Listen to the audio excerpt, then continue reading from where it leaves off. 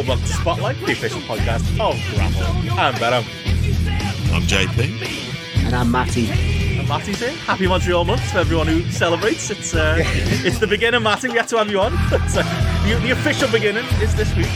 Your brainchild is taking place over on the Patreon. 25 years in the making. Feels like Big Show's barbecue that we all had that year. Yeah. You don't have to. So am I getting the blame if everyone fucking hates it? That's what I'm trying to do. I'm trying to shift it over to you. Yeah. Do you remember, was that your idea when we did that? When we did what did we do? Big Show, 20 years like of Big Show. Yeah, I think the whole barbecue masks on. Yeah, it wasn't fully my idea, but I was well on board for it. Like, definitely well on board. But the show loved as it. I said to you, when Neil Docking asked him about it in an interview, didn't he? Neil Docking put it to him, was like, "Oh, did you know that some people in the Liverpool area had a barbecue in honour of your 20-year career?" And he was like, "Oh, I thought they were making fun of you, but in the end, I thought it was pretty cool." It's like, "Oh, the show, good lad, nice man." He was sound. But I did say, didn't I, Benno, that after this month is over, you won't hear me say the word Montreal ever again. Like, it's done. It's completely done there, Benno. Officially. It's over. We should get Robert Brocky back on to talk just about the city of Montreal. Yeah, just so we can get that kind of further tie-in as well. What was the sociological situation going on? Like it's Baltimore in the fucking Wire. How much was a carton of milk in 1997 in Montreal? Just random questions. Just ask them. Well, there was a famous dairy strike, but I won't bore listeners on the show now about that. That had to kill Uni Gareth. We've got in the kind of ready there in the bank, ready to come out on Wednesday on the actual anniversary itself. We recorded our flashback show yesterday, but Gareth was telling us tales of his uni days again, JP. So I'm pretty sure a pint of milk wasn't too expensive in those days. Cause I think that's what young Gareth, who spent all his money on, he was telling us about running to the end of his road to ring. Was it the PWI hotline, Matty? The day after. What we're gonna do, JP, is I'm coming through. Matty and Gareth are going to go and find the phone box because it's in like the Egbert area, and we'll get a photo in front of it, like a bit of wrestling history where Gareth found out that Montreal was not aware. That's going to be the caption. Why? The internet did exist. It wasn't great, and it was dial-up. But at university, you just went into like library or a computer, and you went right. Sitting up here because there were lads playing Championship Manager. They just installed on these fucking computers and just sat there for 24 hours a day. Just went, this is my degree. JP, he said though, didn't he? He took the week off. He took the week off uni because he was that fucking excited about what happened at the end of the match. I was saying, like, you say the internet was around, but I found out, I was saying on the show, preview for the Patreon, I found out about it on Paramount Text, on like the mailbox letters page. That's what I found. That's like the year we were in. Like I was saying though, JP, like, I feel like it changed my wrestling fandom. It was like up until that point, because it may just be an age thing, but I was like 12, 13. I was still watching wrestling, cheering for Shawn Michaels to win his matches. Not necessarily cheering for the good guys or the bad guys, but you know what I mean? Following it in that way. And then Montreal happens, and it's like this psychological change from following it to analysing it. I feel like that's a hard cut-off point for me. Like you and Gareth being a little bit older than me, I don't know if like you were probably already watching it going, these cunts don't know how to work. That Mark Miro, he can't do an armbar. He doesn't do as many moves as so and so. You're probably already in that mode, but like for me, it's like I kind of realised reviewing the show that's that hard split there for me and my fandom. I can completely see that. I don't think I was that analytical. I think I was more like, I'd be more influenced by like the kind of Crash TV nature because I was like fucking 18, like 19 for God's sakes. But I was like, because I was also at like university when it happened. I was like genuinely shell shocked because I was like, how the fuck did this? Like, it was like the time that wrestling became real, and I was just sort of twigged off. So I didn't know about the contract negotiations, but someone had that sign. I know you would have talked about, hey, Brett, why wait? Leave. Just Brett leave, with one T or two T's. Gareth will be feeling it. Well, shocking. And he mentions in Canada getting that. In Canada, well. Who was Brett with 2D? Actually, Brett, is it Brett Lord? That is how you spell it. 2 T's as well. I grew up not knowing that, though. It's like Ric Flair in it, like Rick, R-I-C for Rick. You just kind of just assume that's normal as you go on. The other big one on that show, there were a lot of, it was like Kane had just debuted, hadn't he? So the fans hadn't got onto it yet, so it was like C-A-I-N or C-N-N-E. Yeah. But yeah, that's... because of course. Yeah, that was the month before, wasn't it? Hell at the Cell for Michaels to get the pay-per-view shot. Yeah. History, mate. And that brilliant fucking angle with Michaels hitting Taker with the chair and stuff. That was so fucking good and all that. Looking forward to listening to that. Well, as well as that, you can listen to Matty. You just did a must-see matches on Hell in a Cell, didn't you, Matty? You just perfect tie-in. No, I don't think it's out. Maybe tomorrow. I think it's coming out tomorrow. But as you say, JP, perfect tie-in. All that period, it just links all in, doesn't it? And the great time on that. And it's one of my favourite matches. That Hell in a Cell, probably top 5 WWE match for me. It was great stuff. Revisiting that, like. Are we done with 1997 now? Is that it? I think not just Montreal. I think 97's got to be put to bed now. We've done it. I think we have, haven't we? We've completed it. Have we not done early 97? I feel like we've ignored that. We've gone hard. We've done the Heart, didn't we? With the Cage before Mania and that. Yeah. We've still got like 8 months of WCW in the year 2000 that at some point we should get there, because we've only really covered a 4-month period. We're doing the powers that be, JP. Oh, yeah. Matty unearthed that this week, didn't you? Did you watch it, JP? Matty's was it the happy birthday message you got from Russo? Was it on your? I did. Oh yes. Fucking brilliant. What's he saying to you? He's like, Matty, I know. He's like, you're a man after my own heart. It's all about the characters and the storylines. 2 wrestlers turn up to the arena in trunks and want to wrestle. That's not compelling. Viagra on a pole. You've got a story. I fucking love it. I'm putting that as the intro now. It's in. It's happening. It's got to be used. It's like about 2 minutes long, isn't it? He's loving it. He's proper getting into it, though, and he, good on him. When are you getting him over to come and do a podcast with us, mate? We'll do a versus with Russo. Would you ever remember? I think this was before TNT, Benno. There was a show booked in Liverpool that Nick Aldis was on, Mickey James, and Russo was booked for it, and I was emailing him at the time saying, obviously, if you're over here, blah de blah, and he had to cancel because I think one of his parents passed away, so he had to pull out of coming over. And I was gutted because as he says in that video, he's a big Beatles mark, and he's a big like. Yeah. He's meeting the wrong people then, because if it's Beatles entertainment, you're not getting it from Matty or Benno. No, you're not. You'll get a cursory mention of, you'll hear this shit a lot. Would you have had him round the team, Matt? Would you come the day? I would have put him up for the weekend, mate. Would you have pretended to have liked the Beatles? Like, JP, you know what? I probably would have just been civil and just would have nodded my head, and I wouldn't have actually said my true feelings on it. But I couldn't have lied to myself saying I was a big fan. No, I couldn't have done that. What would you if Russo came round for tea? What's on? What are you making him? I assume the heating's going on. It's Oh no, it's going on for no one. It's not even going on for Russo. No. What would they make him? It has to be scouse, wouldn't it? That's a nice scouse. Get in the slow cooker, and then turn out it was a fucking something else, and swerving with the food in it. Just little jokes in there. Like, I spent about 10 minutes explaining to Steph what scouse was, and then she was like, "So Irish stew," and I was like, "Yeah, basically, yeah." Under a different name. Yeah. It's good stuff though. Hearty meal. I'll give it. It's like the perfect weather now. Buns debate, isn't it? With that for this, so it's perfect now for this time of year. Scouse, get the Scouse out. Yeah, carrots though, Benno. Plenty of carrots in your Scouse, mate. Gotta be. Oh yeah, like the big, big circular, chunky ones. Bit of potato. Yeah. It's the one putting anything dodgy in it though, Benno? Are you putting anything dodgy in? How do you feel about ketchup or brown sauce going in? You know what? It's not for me, but I've heard it. I've heard that a lot. Not for me, Benno. The gravy's enough. The gravy's enough. Can you see why people like it? Is that what it is? I can see why people. No. I wouldn't be into having that in there at all. I mean, the nearest kind of sauce. I'm talking about Irish stew and stuff. No, I wouldn't be like leaving it the way Christ intended it to be. Is it just potatoes, onions, carrots, and meat? Is that also putting in then? Pretty much, yeah. Yeah. Like, and there'll be like a kind of basically, I've got nothing else to add on the issue. really for this. Other than that, it's made me fucking hungry. But I can't be doing. My brother would occasionally. I remember him doing that as a younger man. He said he regrets it being like ketchup on a roast and stuff like that, which is just on a bubble and squeak, that on a fry up, a bubble and squeak, a bit of ketchup. Do you know what I mean? Yeah, that's fine. That's not a roast. Not on a roast, in it. No, I'll go brown sauce for a fry up. Surely I can't go ketchup on that. No, you can do both.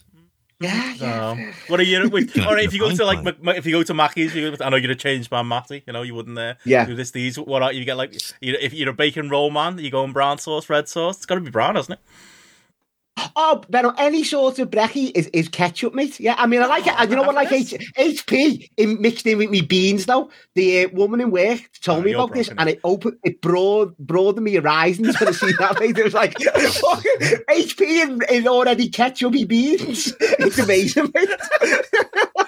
You know, they sell like different flavoured beans. You know, you just buy them instead. Oh, curried beans and all that. No. That. They're never nice. It's like those sausages in beans. No, it's fucking awful. Oh, I love that. Awful sausages. I don't mind them, JP. I like them. I don't mind them. It's a good hearty. That's a good hearty winter meal, isn't it? Just get it red hot and have it on toasters. Benno, I've come to conclude as well. You know the way I rip here about like cooking and stuff. You're basics like tin. Your tins aren't fucking packets. None of this like. What have we been supposed to come in? Like a box? Like... No, none of this from scratch or not like that shit. No, it's all tins and packets for you, lad. Not the master chef like you, mate. Chili sauce in the baked beans as well, and mayo on the fry up, which is I can't be doing it. I'm not on that. No, that's naughty. That's naughty. Got off mayo a bit, to be honest. In general, only in the tuna boys the mayo.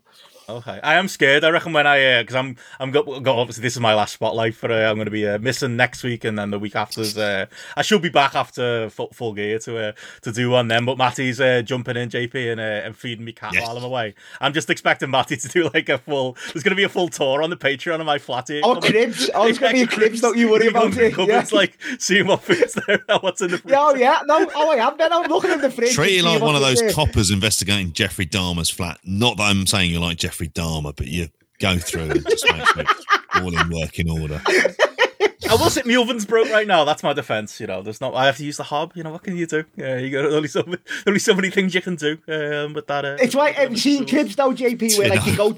Have you seen it where they go to the kitchens on cribs and it's just sparkling and never been used? That's like yours, Benno. It's never been used, mate. I'll take that as a compliment. She's saying it's clean. You just get load the app up and fucking get a delivery. That's standard. That. Yeah, I am on first name terms with the Just Eat driver. But, anyway, I don't know what we got here. Yeah, we talk about Montreal. Patreon anyway. Yeah, you could get the Montreal stuff, as well as obviously with the flashbacks going out on Wednesday, which is me, Gareth, and Matty revisiting Survivor Series '97. There's going to be, while I'm away, there'll be a film club coming up with you two and Gareth as well, looking at Wrestling with Shadows. We're going to end the month with the positive, happy story, the happy ending everyone wants. Brett and WCW. We're going to be doing a mixtape on that, and yeah, at some point me and JP will get in and observe this as well. All the content, all of that stuff for Montreal month. But gotta say, we unofficially started it as well, Matty, with the Masters deep cut as well. Yeah, people haven't checked that out. Made up with the feedback for that one. People seem to enjoy that a little bit. If Montreal's a bit on the nose for you as like a wrestling topic, Chris Masters took us into some. It's the completely other end, yeah. That was a good laugh. That was brilliant. Sorry, even my sofa is like, it's heard Montreal and it's had enough. Like, whatever is on this ledge here. No, but that Chris Master show was just brilliant to do. Along with the original King of the Mountain, Robert Brockie, as well, who's an absolutely top bloke. So, loved doing that. Just coming out of it just with a different, like, when you look at the circumstances of the environment, because it'd be easy to just go, body guy, and you're going to go, he's 22, he's in WWE, he hasn't wrestled much at all. And then you see kind of where he is. And I don't know, apparently he liked the show, we like to think. So, I mean... But like a retweet out of it, we'll take that. Yeah, it did. I'll send it across to him, say, Big Chris, what do you reckon? Then we'll get him chatting. And then he'll probably say, you were absolutely right every step of the way. Or we could get Gareth to impersonate Chris Masters for 2 hours and give us like a fake. Just tell people that, like, you know, you're flogging. I'll tell people Matty's flogging DVDs. Him and Chris Platter flogging them out his house. Masters will turn up. We talked about that. If you listen to Chris, we love you. We say it in jest. Yeah. No, like that was the thing. It was like covering all that, and like JP, obviously you were kind of detached from WWE at the time, so like you kind of looking at it with a fresh set of eyes. And then even the post stuff, like fucking saving his mum from a building, you know, all of the PCW stuff, which I'm guessing was new to you, Matty. But yeah, it was yeah, and he's 39, boys. He's got another run left in him, hasn't he? Let's be honest. He's only 39. Right. He's got like another 5 runs left in him. Book him on New Japan Strong. Shits and giggles. What else can happen? Why not? He gets himself over there and they love him. No, you wouldn't be that surprised. That's what he is. Oh, yeah. You love that little run, Benno, didn't you? The hype behind it. You actually discovered it. It's the idea of it. It's this, like, Death Valley driver, PWO. PWO. Yeah, kind of like... It feels manufactured. It doesn't feel real. But, like, did either of you listen to Alan Farrell's interview with him? Like, it's like a young Alan Farrell interview. He's so humble, Masters, as well, like, in, like, talking about that stuff and, you know, kind of, like, you know, I think he knows that people have that soft spot for the run, so he does play up to it. But I think he also knows, like, I mean, they were just a load of matches on Superstars, you know what I mean? It's like shelling, a lot of shelling. Yeah, he learned how to sell. He learned how to work. He did. Sell. He did. Late, yeah. Well, he's too young for Noah. He needs to bide his time before he can get in that Noah main event scene. 52 or nothing. That's how they operate. So another 13 years left in him. We're gonna be the drivers for a Chris Masters comeback, I reckon, JP. Hopefully we can start the momentum come. We already wish Jeff into existence, so, you know, we can wish for a good guy. We can wish for Masters. Yeah, I feel like somebody who's found a lamp and has met one of those horrible genies, and the kind of prophecy is going to end up, Jeff comes in and destroys every other wrestling company that he comes in and go. And it seemed like funny to me at the time, him running it. And then you hear My World as we look through the ashes of non-professional wrestling. We really have to know. Like, might as well get into that. Like, that's kind of going to be our lead, like, stuff, the fallout of Dynamite and stuff. We talked a bit about it on the weekend show. We just don't know where to go in this, Matty, because it's like, I think people, maybe we opened this show with My World. We probably did. Like, and people are going to expect us, the leaders of the Control F Jeff movement, JP. You know, we're going to be fair, Observe this is going to carry on for another 20 years because you can find them in every promotion in the world. That's the joke. Every Observer we open, Jeff's somewhere, whether it's fucking, you know, so in the 80s he'll be in a territory, he'll be in WCW, he'll be in WWF, now AEW. He is the man who goes everywhere. JP wants to start a podcast, Forrest Bump, where we follow you pick any point in history. Never ends, mate. Jarrett. The planet doesn't end. Planet Jarrett. You live on that, JP. Mate, we're in like when I broke it down into parts, like Jeff touring SWS in Japan. That's Tenru's promotion after he left all Japan. That's like a little mini episode in and of itself. And I went, oh Christ, this is quite the undertaking to watch what will be the most extensive collection of 3-star matches at best. They'll be there, like as a torturous project. Big Effie's ever I'm expecting a child, so I'll be up all hours of the night. So fucking why not? Might as well do it now.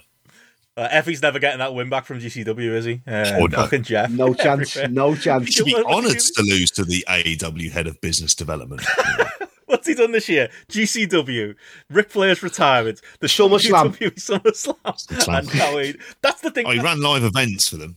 Yeah, he ran live events. Did he? Because he seems to get sacked from every legitimate job. Jeff knows what he's doing. I said to you, JP, 100%.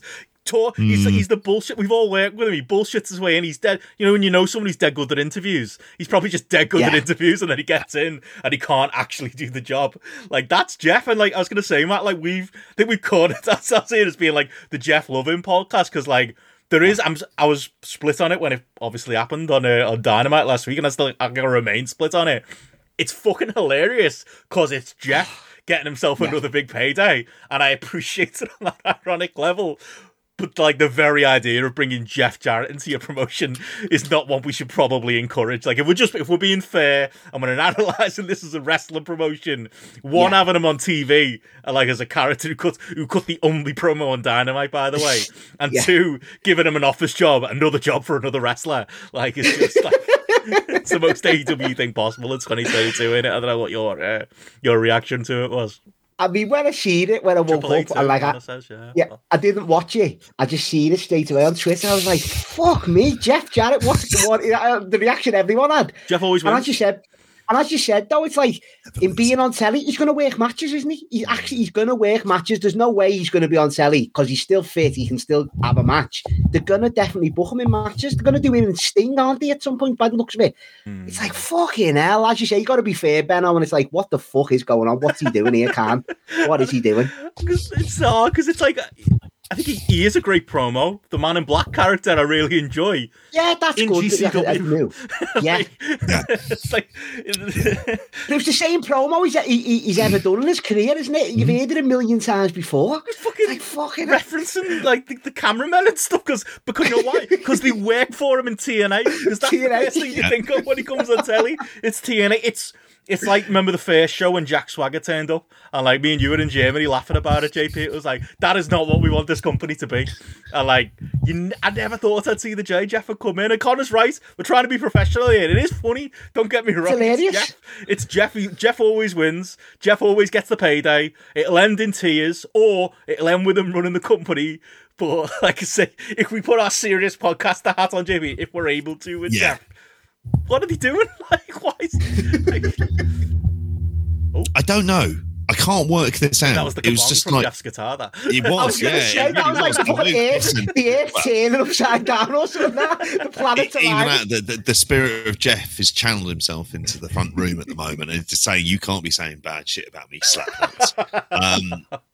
But I'm like this is the thing. It's like it's more the fucking incredulity that he gets all of these jobs generally. So after a while, you don't go and think, oh, this man's taken it. You just like, he's done it again. Yeah. He's done it again and they've fallen for it again. And he's worked everywhere. And it's like, is this going to end? Nope. No, not going to end. New company comes up.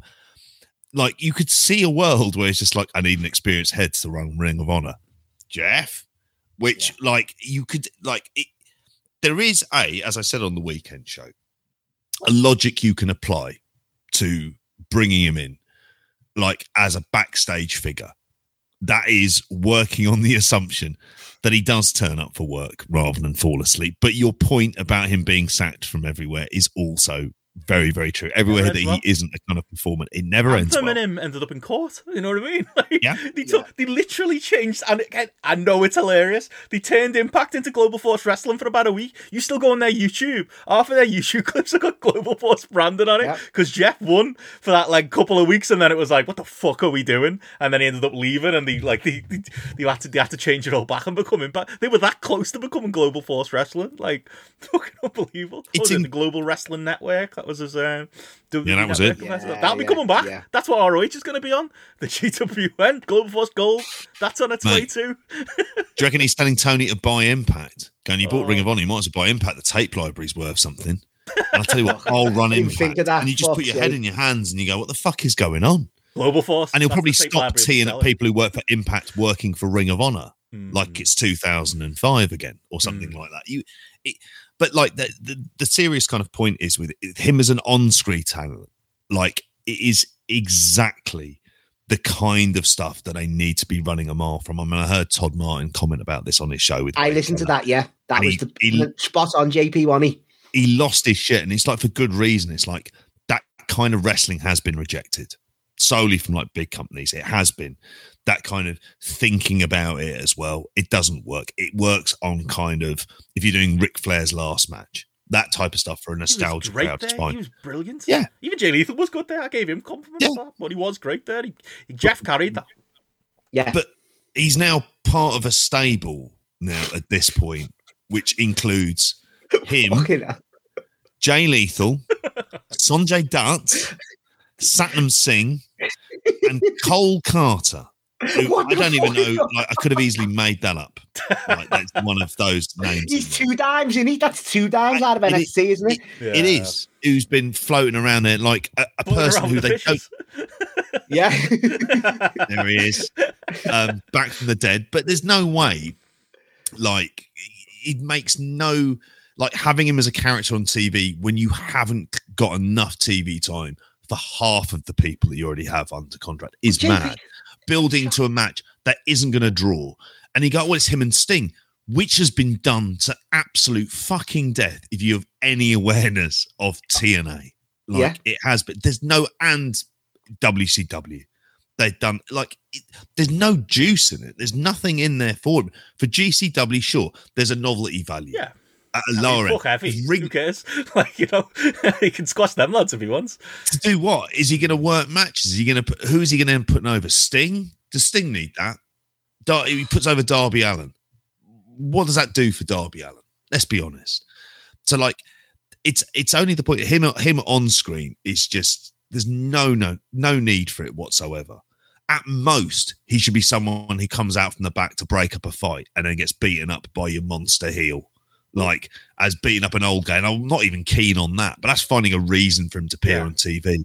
Well, this is the thing. It's like, if this is Tony Khan having no self-restraint, like, because if Jeff got this backstage job in AEW, we'd laugh about it, because again, it's very funny.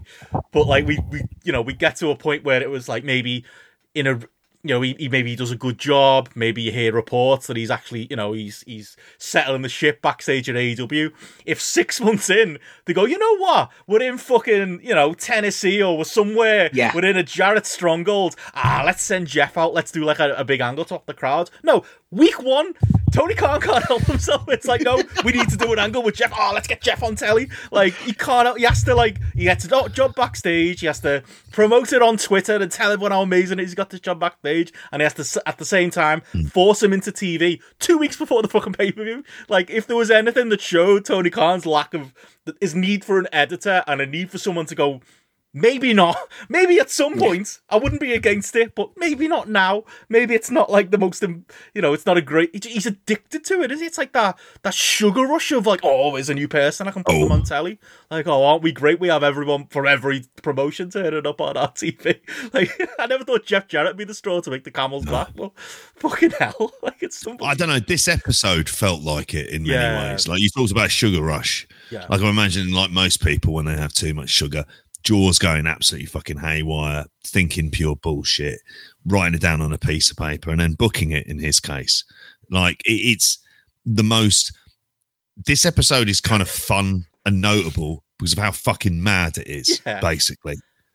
Like, after 2 great weeks, like I'll say this, I'm about to rip into this show. I think it was one of the worst Dynamites of all time.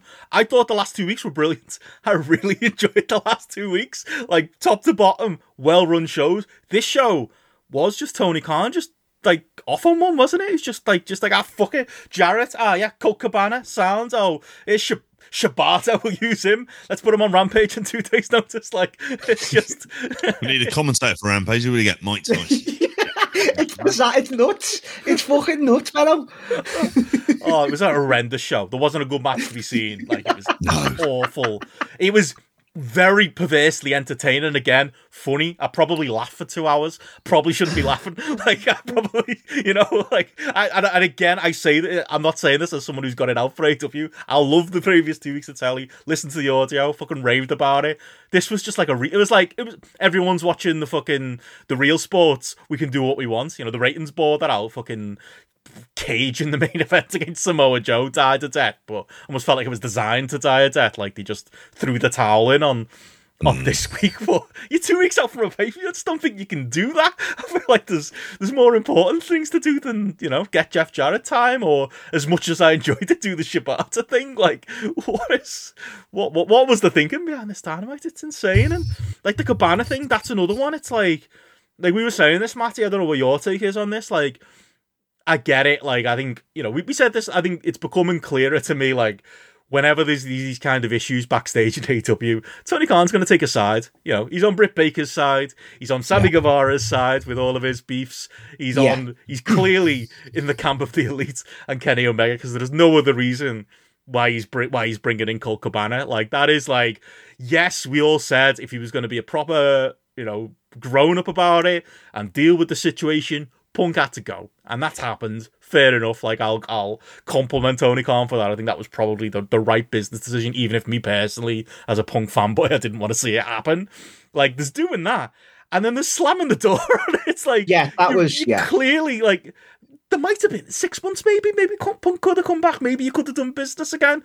Like, bringing Cabana in just felt like, I don't know what the motivation is there. It's like, I guess it pleases, the people backstage who are, on Cabana's side. And you saw that with the tweets that kind of came out on the night. People who are made up the Cabana was there. Is it that? Is it the Russo thing? Is it, working the sheets, working the internet, being, getting ahead of, because that's the thing, isn't it? That logically, that's the the story. I suppose it makes sense that the Cabana's the ROH quote unquote legend who's coming in to face Chris Jericho, but it's not the reason he's there. The reason he's there is the real life story, isn't it? He's playing to the likes of us with it, isn't he? He knows the reaction it's gonna get. I saw an interview with him this week where he was just like, "Oh no, Colt Cabana's an ROH legend. That's why I brought him." It's like, fuck off, Tony. We all know why you did it. It was meant to be world champions as well, wasn't it? That was Jericho's shtick. World champions. And he dropped that to get him in. Ring of Honor champions. Yeah. And then, as you say, Benno, but isn't it meant to be just a one-off? That it was literally just a one-off thing I read. Yeah. And that's it done. And as you say, Punk is going to hate that. So if there was ever a time where he would come back, there's fucking no chance now, Benno. There's absolutely fucking no chance. Yeah. And maybe there was a 5% chance before, but like... but this is, as you say... This is like, Punk will take this worse than like getting fired on his wedding day. Like, that's what I mean. Anything about that man. When I said that on Twitter, and I had people in replies going, "But Punk said he doesn't care about it." No, Punk said he didn't care where Colt Cabana worked in the middle of a 25-minute rant, an unhinged 25-minute rant about Colt Cabana. Like, you can't take that seriously. I saw like what you've seen the Meltzer stuff over the weekend, JP, where like Meltzer was like. Because he's got video now, hasn't he? And like, we've learned that. You can't lie on video. People can see everything going on. They can see dogs, they can see cats, they can see what's going on. You can see it written all over Meltzer's face. It felt like he was kind of saying, oh, well, there you go. It's true then, isn't it? The Punk was the one who got Cabana out of AEW. I've seen people run with that narrative. I still don't think that's true. I still think it was Tony Khan. I think it was Tony Khan trying to be a people pleaser and trying to make his top star happy. And now that he's gone, he's doing the same thing, isn't he? With the Young Bucks, with Kenny, he's trying to, the people he upset with that move, he's trying to fix it with them. I think that's how I read the situation. Again, I'm the Punk fanboy. Correct me if you don't agree. That's the narrative, but I'm not sure what Meltzer was kind of alluding to there. Yeah, I mean, I'm with you on this, and this was something we discussed about. I mean, the thing that we said on the weekend show that's likely to have happened is that, like, Tony Khan has decided that the path of least resistance was just to remove him, so he wasn't a barrier, so Punk will feel happier and he'd be more motivated in his work and then make more money for the company. That's what I kind of think his logic is. The problem is it fucks over someone who hasn't done anything wrong in order to do it.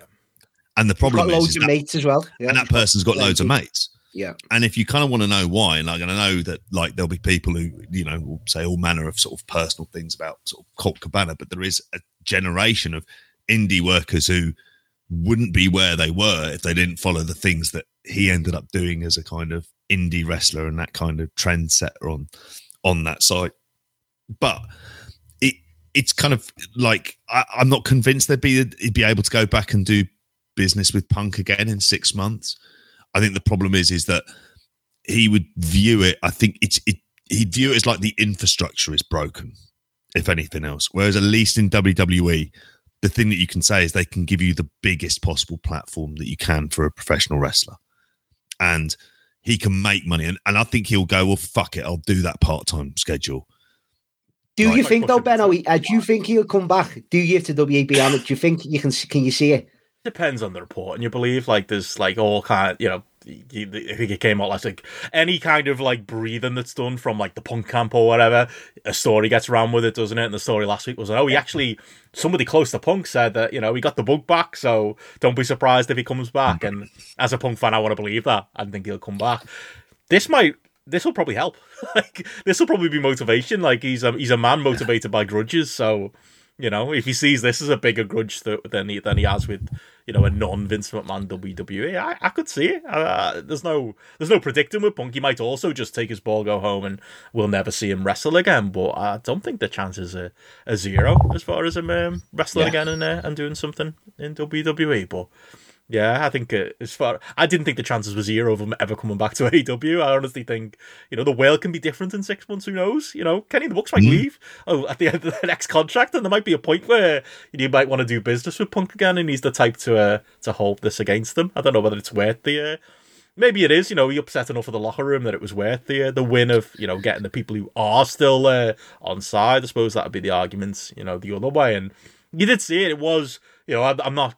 I don't hate Cabana either. I'm as a wrestler, I think he's 10 years past his prime. Like, if he ever had the prime, he was appalling on this show. But I think part of that was how emotional he was. Like, he came out and he had tears in his eyes. It was genuinely nice to see, because it was, he's been the center of this story, like JP said then, at no fault of his own, really. Yeah. Unfortunately, that got the better of him, because, like, I've never seen a wrestler with, like, 2 left feet more. Like, you could see Jericho, like, calling audibles, dragging him around the ring, trying to get him in place, like that horrible spot where they fell off the top rope, the spot where he almost missed the drop kick. It was like, there was a million spots like that in that. Like, there was no in-ring argument for bringing Colt Cabana after this. This was, if this wasn't already one and done, it felt like it should be one and done. Well, does he walk also back into the producer role that he had? Because that was one of the things that was said about him, is he had a producer role in the company and then went away to film Young Rock. In that time, Ace Steel was hired because he'd been released from WWE, and then he ends up, basically taking his role within the company. Does he go back to that? Is there not an unease then around him being necessarily in literally gets Ace Steel's job? God, that'd be so. Yeah, that'd be fucking funny. Like, that's it then. But I honestly think it's dead with Punk. I think he'll view them as like that they're too much of a child-run company for him. He'll just look at it and say it's silly and unprofessional. Whereas at least in WWE, there's that sort of, even now at this point in time and post Vince, like they have a firm hand on the till, don't they? In terms of what they're doing and what they're going to do. And they're not going to fuck around. And I think that's what they're going to do. And they're going to, like, because in this competition, in the longer game, the idea of bringing in CM Punk and presenting him as a bigger star than what AEW did, and they presented him as a fucking big star. He popped a massive number and some massive houses for them. Like, the short-term business boost was big because it took the pay-per-views up to a level where they hadn't been before. And they never quite, it's not like they dropped then back down to the 100,000 level they'd been at. They still stayed high. So I think, that was always where I thought that the Punk being in there was, like, I suppose between Punk and Danielson as well being in there, that you kind of thought, oh, okay, this is drawing that kind of amount of money. But WWE are going to want to bring him in and want to present him that way. I can't see it doing it. Like, Triple H will just think, fuck it. He can say whatever he wants about Doofus, son-in-law and the rest of it. It doesn't matter. Like, it doesn't matter at all.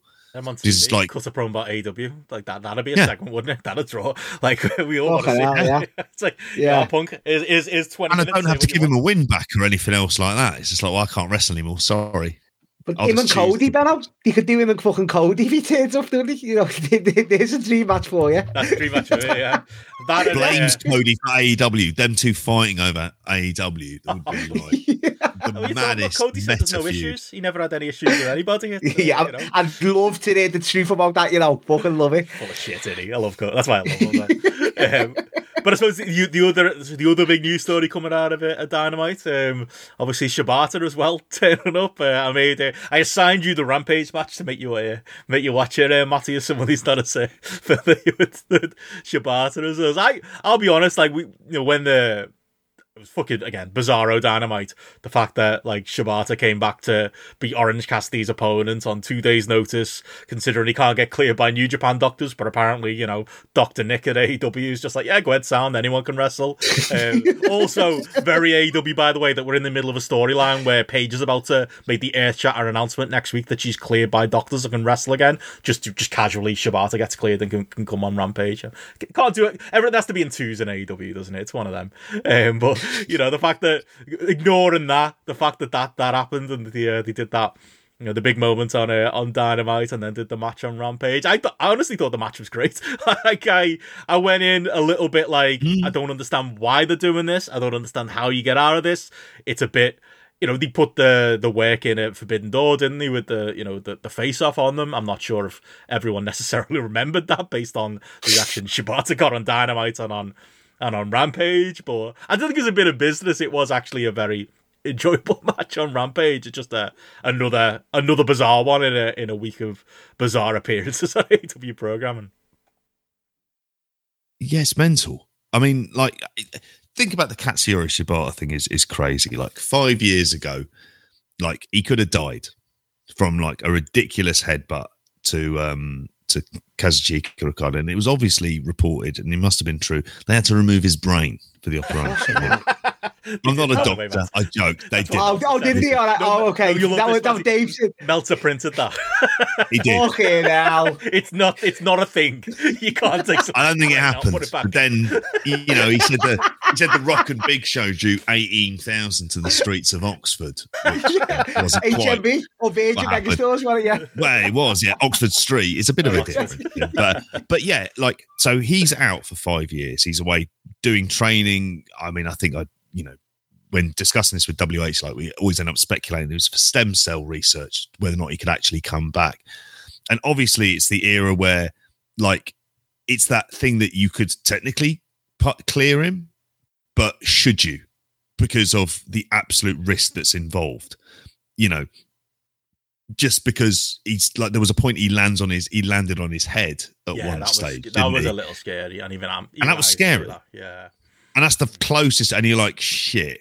Like, at this point, do we need to see him wrestle? And I get that he really wants to, and he wants to have that kind of the run he never had, which at that point in time when he did do the headbutt, he was at that stage. That's when Okada was like at his peak, and he was having like a massive match with him, and he was kind of up there in terms of popularity as well, in terms of increasing. So he's like, he clearly wants to get back to that. But the idea of bringing him in to have a match, like, and he wants to have the match with Orange Cassidy, just because I'm assuming he thinks it'd be safe. Safe and easy. That's what I got from safe, easy, man. Orange Cassidy was miles away with him with a lot of his offense, wasn't he? Like, he did. Oh, yeah.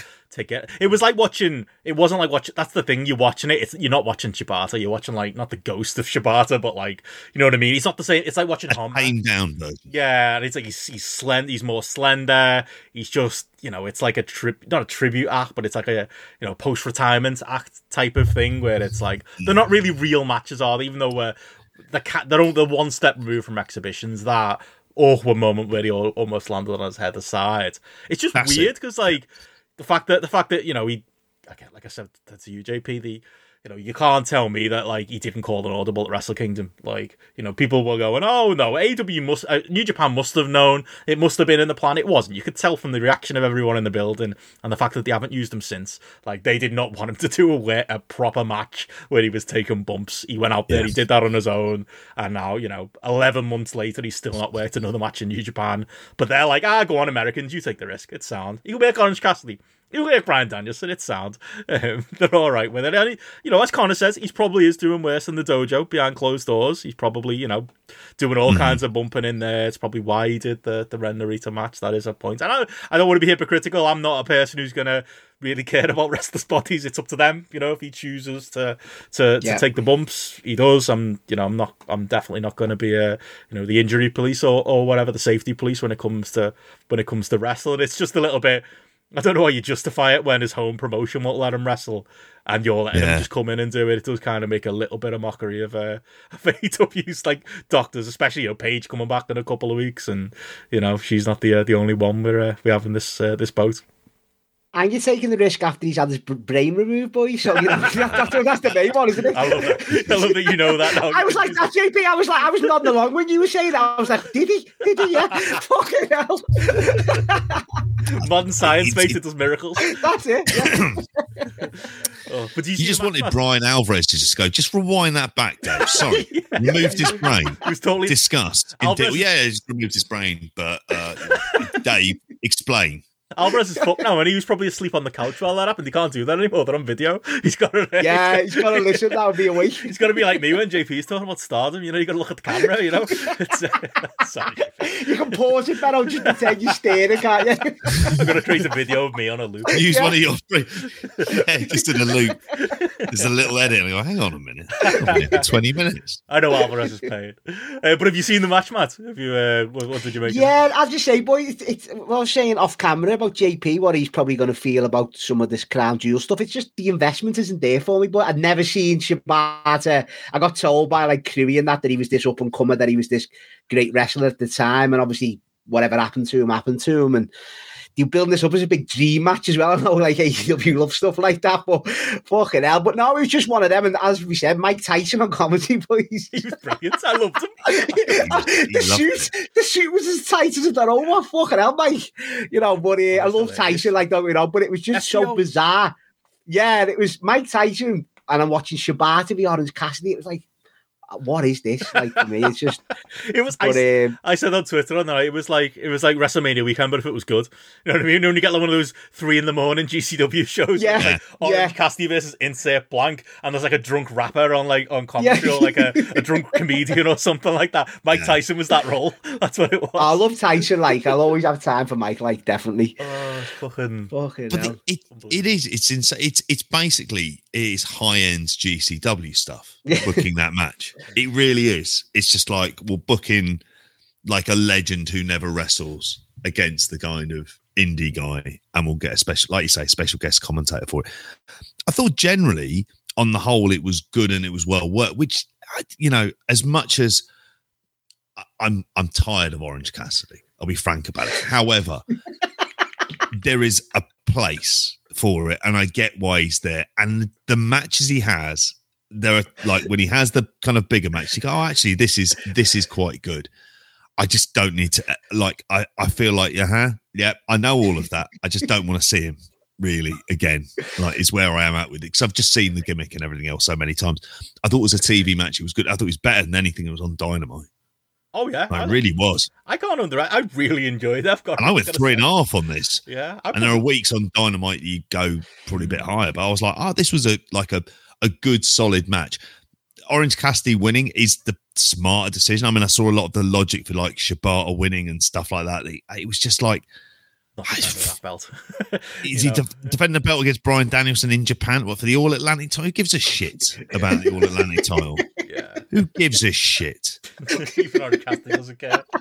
What the fucking treat? Carries it in the backpack, doesn't he? He carries it in his backpack. I do like that. Yeah. That's probably funny. I do like that. It is. But no, I think you're representative, Matty, of like, I think a lot of the, you know, you're not necessarily an AEW guy. We've got you there for the big crowd duel review coming up, but like, the AW fan base, I think in general, I think it's a strong assumption they know who Shibata is, or they're gonna, you know, and I think that they struggled definitely at the start of the match, but I do think as it went on, it was that good, and Shibata is still very good, like that they pull people in. And I think, you know, Orange Cassidy's always going to be over as much as it's going to be over. I've still got a lot of time for him. I think, they dragged a very entertaining 15 minutes out, and Tony Khan in Mike Tyson's ear telling him what an STO was just made it even better. He loved that, didn't he? He fucking loved that. Like he knew what was going on. Like he knew Shibata was that young up-and-comer. Whoa.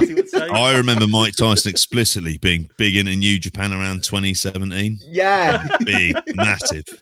All over the fucking product. Gareth said that he's better than Jim Ross. He was all right. Better than Jim Ross, yeah. Jim Ross said welcome to the Dynamite at the start, didn't he? It was Rampage. I know. But you know what? No, you know what, boys? I don't say he's the best anymore, of course, but he is fucking old, and he has had a lot of fucking, you know, health issues and that. But it's not his fault. Just Khan needs to get him off the telly. That's what he needs to do. And I know he's kind of reduced the schedule, but it's not Jim's fault. You've got to someone's got to tell Khan to get him off permanently. Like, keep him in the backstage. We've said it, haven't we, on this before? Give him Jeff Jarrett's job. Didn't he used to be like the man for jobs like that in WWE? Like, you know, that's a job for him. Interviews. Yeah, those types of guys. He loves doing a fucking interview. Let him do it. Backstage, let him do all that sit downs. He's boss at that. I just don't want to see. I hate people slating him, you know what I mean? Because he is a legend and stuff. But he does deserve it in a way. But it's like he's old, he's health issues, and it's Khan's fault. It's not his fault. So just fucking. You know, Like, he's no Mike Tyson on the stick, mate. Like No. Simonson there. Cast of the Orange is my man. He won. It's like in '98 when he did like what he Stone Cold Steve. Cold Stone. He didn't have a fucking clue, did he? Brilliant. I'm glad they only had him for that segment. He didn't outstay as welcome, did Mike? But no, I don't know what you would have made of that Gates of Agony War Joe match. Like, fucking hell, boys. Was that any good, JP? Did anyone watch it better? Was that any good? They're shit, those boys. And they are like, there's coming a point, right, with this ROH stuff. People aren't like, there's a lot of pushback now where people are like, oh, why is everyone moaning about too much ROH? It's just AEW wrestlers under a different banner. And when it comes to Jericho, that's true. You know, your Daniel Garcias, a lot of the guys who've got the belts now, FTR. It is just AEW under another name. But it's another name that's like a much lesser brand. Like, you forget ROH was fucking nothing at the time it died, or you know, it was a damaged brand that had no juice. Yeah. And despite my love for it in the mid 2000s, there is that it's a lesser than brand. You know, I think people are being false when they pretend they can't see why people have a problem with it. But if you can't, even then, if you can't see it, and you're like, no, it's bullshit. It's just different letters. Why is everyone moaning? It's people like the Gates of Agony. Those lads coming out with, as much as I love them, Prince Nana, like, you see, it just feels second rate, doesn't it? You see them and you just think, oh, that's B-show stuff. Like, they should not be knocking around in the main events of Dynamite and Rampage. That's the stuff that, you know, people are thinking of that when they're going, I don't want this ROH stuff on AEW. Yes, intellectually you can say, well, hang on, Jericho's the champion and he's an AEW guy anyway. But, like, I think the people who are arguing that it's a losing argument, because at the end of the day, no matter what the reason is, whether people are justified or not, people don't want to see the letters ROH on AEW. There is a obvious, like, you know, lethargy with it. People are just, you know, it's just, no matter whether it's earned or unearned, it is seen as second rate. And I think these guys are like the poster boys for that, aren't they? Even if, you know, reasonably they're only like, you know, 10% of the ROH guys on any given show. I thought it was kind of like wonderfully ironic because they were in Baltimore for Dynamite and there was somebody had a sign saying like more AEW, less ROH. And I thought that's in the city where Ring of Honor lived for a very long time, like the Sinclair era of Ring of Honor. I made that point perfectly clear. And they were running that building and they would run it even like it would have like 500 to 1,000 people in there. But I'm complete. That's the issue with it is you've got your top line wrestlers, your Danielsons and your Claudios, like wrestling for a lesser heavyweight title. They're not interested in the AEW title. They're interested in this Ring of Honor one. And Ring of Honor isn't its own entity. So it feels like, to me, it's like WWF wrestlers winning WCW titles. Yeah. That's what, JB, like, that's the perfect, absolutely perfect, that note on perfect. It's like, but you own both companies, so this means nothing. Like, and we know you own both companies. Like, we're not fools. Like, it's trying to say, oh, he's won this from this. This is not FTR winning the IWGP championships, which are kind of run by an entirely different promotion of different people that's funded like completely separately to their company. So there isn't any. So it just becomes part of the same thing. You should be better off almost keeping it on ice, releasing like just fucking classic matches and the rest of it, working on it as a streaming network property and then bringing it back proper. That almost would be the better, like, because at the moment it's just so much ridiculous confusion. Like, it is. It's like, I think it's dishonest when people act like it's not a problem. Like, you look at, like, I think one of, like, the things that just, it was like, the straw that broke the camel's back when Jericho faced Dalton Castle. It's like, oh, Dalton Castle's getting a chance. He could be the ROH champion. And he came out with a belt. And it was like, he's already a champion. Like, it detracts from that story. Of course it does. And it is. Yeah. It's people two sets of trios titles in that company. That is mental. JP, fucking hell. Well, it's like the, you know, it's the invasion, you know, when they had the famous Regal promo where him and Phil would get in the ring and go, you know, we are the handshake agreement. We're going to get rid of half these belts because it's devaluing the company. Like, people will point to the invasion, or they'll point to like New Japan, you know, when it did have too many belts, and it does have too many belts, and go, well, they were fine. It's like, yeah, it didn't kill the company, but it was a negative, and lots of people like us pointed out that it was a negative because obviously having that many belts dilutes the overall. And when it's belts with, I know it's only 3 letters, but it's letters that belong to a lesser brand that, again, earned or unearned, is seen as at that lower level. It is. It gets to the point of ridiculousness when you look at the pay-per-view card coming up, and literally every match is a title match, or you look at a Rampage or a Dynamite card, and everyone's got a belt, and you kind of squint, which belt's that? It's like it's boxing, of course. It's a values, overall. If you've got, I know Tony can't. It's a fundamental. I think it's the way he sees wrestling. He doesn't see that as a negative. He doesn't see it as a negative to have all these belts on TV, and then the AAA lost whatever belt turns up on TV. They have their trios belts or their mixed tag belts, Benno.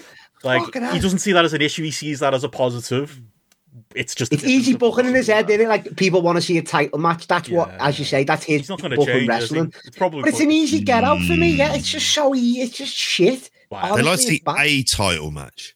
I don't think they want to see 5 titles defended each week. UFC on their pay-per-views, right? At most will be 2 title fights. I've seen them do 3. But that's a rarity, and that was like for International Fight Week. They would do 2 title fights, and they'd space it out. Now, obviously, it's a different thing in terms of how it's pushed and promoted, but it is there's always fucking title matches every single week.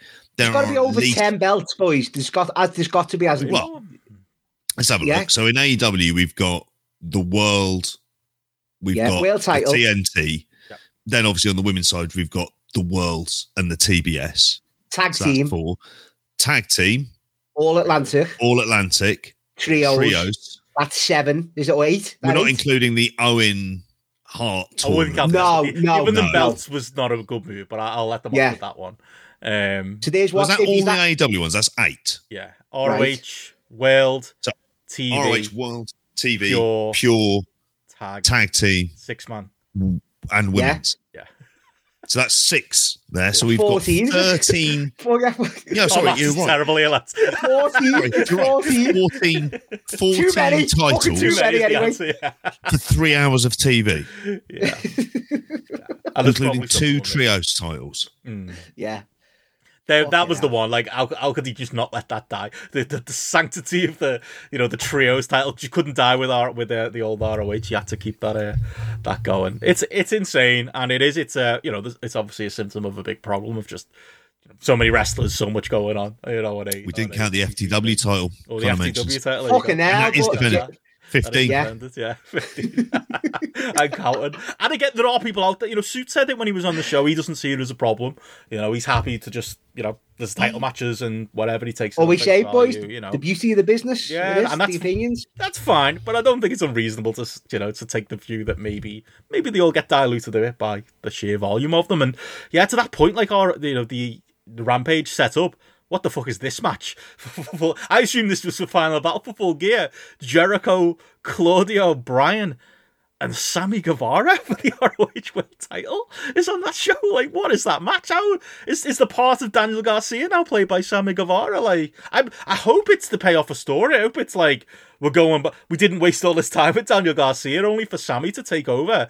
Hopefully it's going to be you put him in the match and not me, and it builds the Final Battle maybe where Garcia gets the match with Jericho or something. Otherwise, I don't understand that match at all. I don't understand teasing Sammy to him and face. No one wants to see babyface Sammy Guevara. It's the babyface Daniel Garcia story we've surely been telling very well until a couple of weeks ago this year. Bizarre, absolutely bizarre. What is that doing on the show? And why isn't there something better for Bryan to do? I was praising him on the singles match. I think he is off as soon as that contract is up. He's just going to go. He's trapped in the Jericho-verse, him and Claude. Yeah. What the fuck's going on? I'm not being booked well. Sorry. I am the joint second person in the stable, which, between them, when you consider the position he is in, he was eliciting reactions that good old Phil Brooks would fucking dream of doing reactions when he won at Mania. We forget, you mentioned this as well, but we do occasionally just forget what a fucking star he was as the absolute mega baby face. And they have used none of that. They're just not doing it. And it feels like examples, but fleeting examples. And part of it doesn't help that he doesn't want to do the chants and stuff like that. So that's he's always said he won't do it, didn't he? You say he doesn't care about his booking. He wants to turn up to work and do something fun. I don't know whether this is fun, being trapped in a Jericho. Like when he came on Dynamite, when they brawled on the stage, and it was just like they're still brawling. Like Jericho was ran through.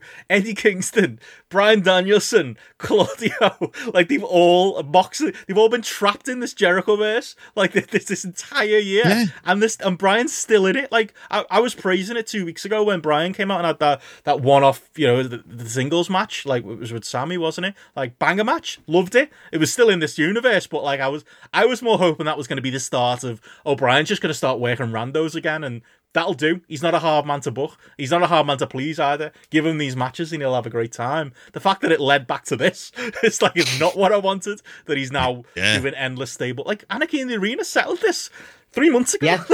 And the cage match, Blood and Guts, really, was that it as well? Guts, sorry, 4 or 5 months ago. Never end. Is it the only feud they've had? The Jericho Appreciation Society. Pretty much. It's been an interwoven story with, like, there's layers to it. So there is that, and, swapping people in and out, and there was the Eddie Kingston involvement and stuff. But, yeah, there comes a point where it's like, how is that still going? Yeah, I don't understand it. I mean, hopefully on Dynamite, they kind of flesh it out more, and we get something with Daniel Garcia to make at least logical sense why Sammy's in that match. But until we get that, it just feels like Jericho's going, we want a 4th man for the match. Sammy's a good lad, put him in. And Tony's gone, I went to his wedding, so I like Sammy. He can be in the match. Like, it's the only explanation. But yeah, that's freaking me out. And Dynamite as a whole, it was a bad show. Like, I don't even think it's worth wasting too much time on the minute by minute. We've hit the main stories. There wasn't a good match to be seen. Darby and Jay Lethal was bang average. Moxley and Lee Moriarty didn't get over because it was a nothing match built on a Rampage. Where was MJF, by the way? And then is it Lamar Jackson came out and completely stole that? Yeah, stole all thunder anyway. It was a buzz. Rick Ross was good, Benno. Rick Ross was good though, wasn't he? I'll give him credit. It was Swerve. Yeah, he was a promo, wasn't he? You were saying it, weren't you? Yeah, just like straight away. Every week. Comfortable, just on the mic and just good boss, to go. Yeah, the boss. No, I thought he was great. Fucking boss. I reckon he'd take a killer bump as well, wouldn't he? Oh, if you just laid a work punching him, you could see him rolling around, loving that shit. So, defo. Got to be careful with rappers though. Me and Andrew were talking about Migos last week, and sadly off last week as well. Couldn't believe that. Yeah. Morning after, really sad. The two. Are you the wrestling podcast version of Aaron Ramsey? So he's going to mention people and somebody dies each week. This is my fault for trying to get into rap in 2022 and listening to lots of Migos lately. Sad one, that. But anyway, rappers on wrestling TV. Bow Wow apparently is going to turn up at some point. I think he's building something. What was he feud? Was it Jay Cargill trying to get in? Jay Cargill is what he's doing. Yeah. I don't know where they'll end up on. You called them out. Was it Swerve though? I think Swerve called them out on a video as well, weren't he? Yeah, Swerve's been great. Swerve's like the absolute bright sparkle of like these shows right now. He's fantastic. Fucking brilliant. You've always loved him. He's always been a Matty wrestler, hasn't he? From going back. Always from the indie days in 2018, Ben, where he still of all that. I always picked him out as one to watch, like, and I'm glad he's getting the time to shine. Like, my hesitation is just like the way that they're pushing. Like, we've seen this before. There are people in a tag team. They break up. They have a feud against each other, and then both parts just end up kind of disparately floating along with no directions. It's worthwhile if you go, there's money in this bloke. We need to kind of put him around the top star scene. We need to actually have him in that division as well. Right again. Which something as well I was actually happy about Dynamite. Well, and they've played up to it as well, is Powerhouse Hobbs versus Wardlow. Ricky Stark's to that on Rampage too. Ricky Stark getting involved again. Yeah. Oh, is he involved in all of that stuff? The Powerhouse? No. He just did an in-ring promo. He exists. Oh, yeah. It's basically the he exists. Where's Miro, Benno? Where's Miro? Everyone likes him. He's got an injured knee, but he was also in a series called, I don't know if he was in it. There's something that's just debuted called East New York. So he's filming something. That way. So I don't know if he's been doing filming as well. No, it's like Starks. No, it doesn't cover the whole time. But it doesn't cover every. He had that big payoff with Hobbs on Rampage, and James. He made this point, and like I've seen this talking about a few times now. Since people get hot in AEW, they have their big moments, and as James said, then Tony Khan's like, okay, on to the next project, and they just wither and don't turn up on TV, or lose all their momentum. Like he was another victim of that. Not that winning the feud on Rampage was this great moment, although it was Grand Slam. But yeah, he's another one who disappeared. I was glad to see him back in the mix. That is a positive. Glad to, like, you're right to point it out, JP. Glad to see Hobbs and Wardlow. I think that'll be. Oh, is Jimmy Smith's in that? Oh, sorry, boys. I'm watching it if Jimmy Smith is in it. One of my favourite actors. Always a fucking yes. MIP season 1. Fantastic, isn't that? My nan loved him, especially when he was in, as she called it, La Law. And unbelievable. LA Law. And La Law's on. He turns up in Sons of Anarchy in the last few seasons of that. He's fucking bossing that, lad. So yeah, love me some Jimmy Smith. From Curve, yeah. But yeah, like there was some. I just think let's just draw a lot, like, wacky fucking Dynamite, wacky stories coming out of it, wacky a Rampage. I want to return to that normality we've got for 2 weeks in a row for this week's show coming up. Let's get going with this pay-per-view that's in 2 weeks. Less than 2 weeks. Fucking, it'll be 10 days. I was going to say, Ben, so you're excited about the pay-per-view being there live then? I didn't want to go to fly to New Jersey. I'm looking forward to the post hangout. Looking forward to going for dinner with the lads from Post. That's the main thing. That's the main draw. I won't be fucking going to Rampage, I tell you that, on that Friday. There'll be better things to do. Having spoken to WH Park, I don't think there's anywhere he would less rather be than that Rampage. He has no intention of going along. He's going to be in Panda Express with me and Steph. That's our plan. That's the Thursday, actually. But yeah, we'll be doing something that's not watching Rampage unless Punk's coming back. Other than that, there's nothing that can draw me to that. But yeah, let's just hope, it was a blip and they just said, fuck it, World Series or whatever, and we get back on track. But I don't know. You've got to follow up the Jarrett thing now, haven't you? You've got to do that. Like, so I've got to. Where are we going to go? The TNA, stable is going. And they ask us if I got press. I do for Rampage and Dynamite at the minute. I don't know after my comments there whether I will lose it, but right now I do. We'll just do the Chelsea talk, mate. That's the way you sweet talk your way out on that. Yes, listeners to the Patreon will know that reference. But I'll move on swiftly from AEW to the reason. This always happens, Matty. We get you on to cover the big WWE, and then AEW either does something great or stupid. Last time it was Punk. This time it's this. We did get you on to talk some Crown Jewel, mate. The Saudi Super Show from the weekend. All hail our great leaders, JP, and the glorious King. How many is this now they've done? It's about 6. Blood Money 8. It's more than that, JP. It's about 12. What's the deal for? I was thinking about this. How long it was are they got these at one point, wasn't it? Are we back to somewhere in Australia though? They had the Super Showdowns, or somewhere in like Australia at the beginning, weren't they? They've done like one, but I think there's been a good few now. All as good as each other, Matty. Just keeps getting better, That's why rather than me and JP moan about it and the human rights abuses and all the reasons why going to Saudi is pretty gross and whatever. Speaking of the World Cup, sorry to paint you in a corner here, Matty. You quite enjoy these shows compared to us. I'm just talking about the in-ring stuff and the product, but I'm not getting involved with all. Never have, never will. No, so, Matty, if we could start off with your views on women's rights in Riyadh, and we'll just go from there. Won't we? Can I be a politician, JP? Just say no comments. Just do Gary Neville, mate. Just say, it doesn't matter, I'm there to, do my job. I think the thing is with this is just to say on the kind of, they seem to double down on this show with being more like kind of the first show in terms of how they felt about Saudi, in terms of like the kind of touristy style promo stuff. And the only logic I could think for it is, obviously there is, to say it's an issue, it's a geopolitical issue, Iran and Saudi Arabia saying that Iran were planning an attack on them, and possibly the thought that Iran is always a country that in the US is going to be probably more reviled than Saudi Arabia, whether you view that as right or wrong at all. And so it's probably easier to get away with this, because it's amazing, like the lack of blowback that this was going on, and a load of Americans would be flying out there. Like you'd imagine to be the kind of thing that the Foreign Office, the State Department, I should say, in the US would be kind of hot all over, but not really the case. But it didn't seem to affect what was this crowd sweetened, or no? I've been was saying to you, it's getting again moral issues. Because Look, the World Cup's coming up. we're all going to watch the fucking World Cup, aren't Benno, we? You know, it's. I was just about to say, I'm here to talk about Brock Lesnar's amazing selling in this match here, boys. Come on, what's going on? We'll get there. No, it's worth saying. It's horrible the shows are happening, but Carl Anderson's getting his money, so you know that's all that matters. That man's getting his. Chris Charlton made a reference about him about needing another pool as well on his commentary. Is that what he said? Yeah. Yeah, often listeners to the show, Chris Charlton. Anywho, but yeah, Braun Strowman was being a cunt on Twitter this week as well, wasn't he? About it, it's like fucking hell, have you forgotten already? You got sacked like 2 years ago unceremoniously. When on the I seen about the indie workers and that, wasn't it? I seen that one. That's sweet. He's an idiot. I kind of, in a way, I like him. Like, but he's a typical right wing fucking idiot, isn't he? He's just, you know, he knows what he's doing, or doesn't know what he's doing to the point. But you know, I think if you're one of these people who's going to take the money and go, just shut your mouth, just take your money and go home, and you know, use the money. It's one of those things. It's like the World Cup. We said that on the pre-show. I'm mad at FIFA for.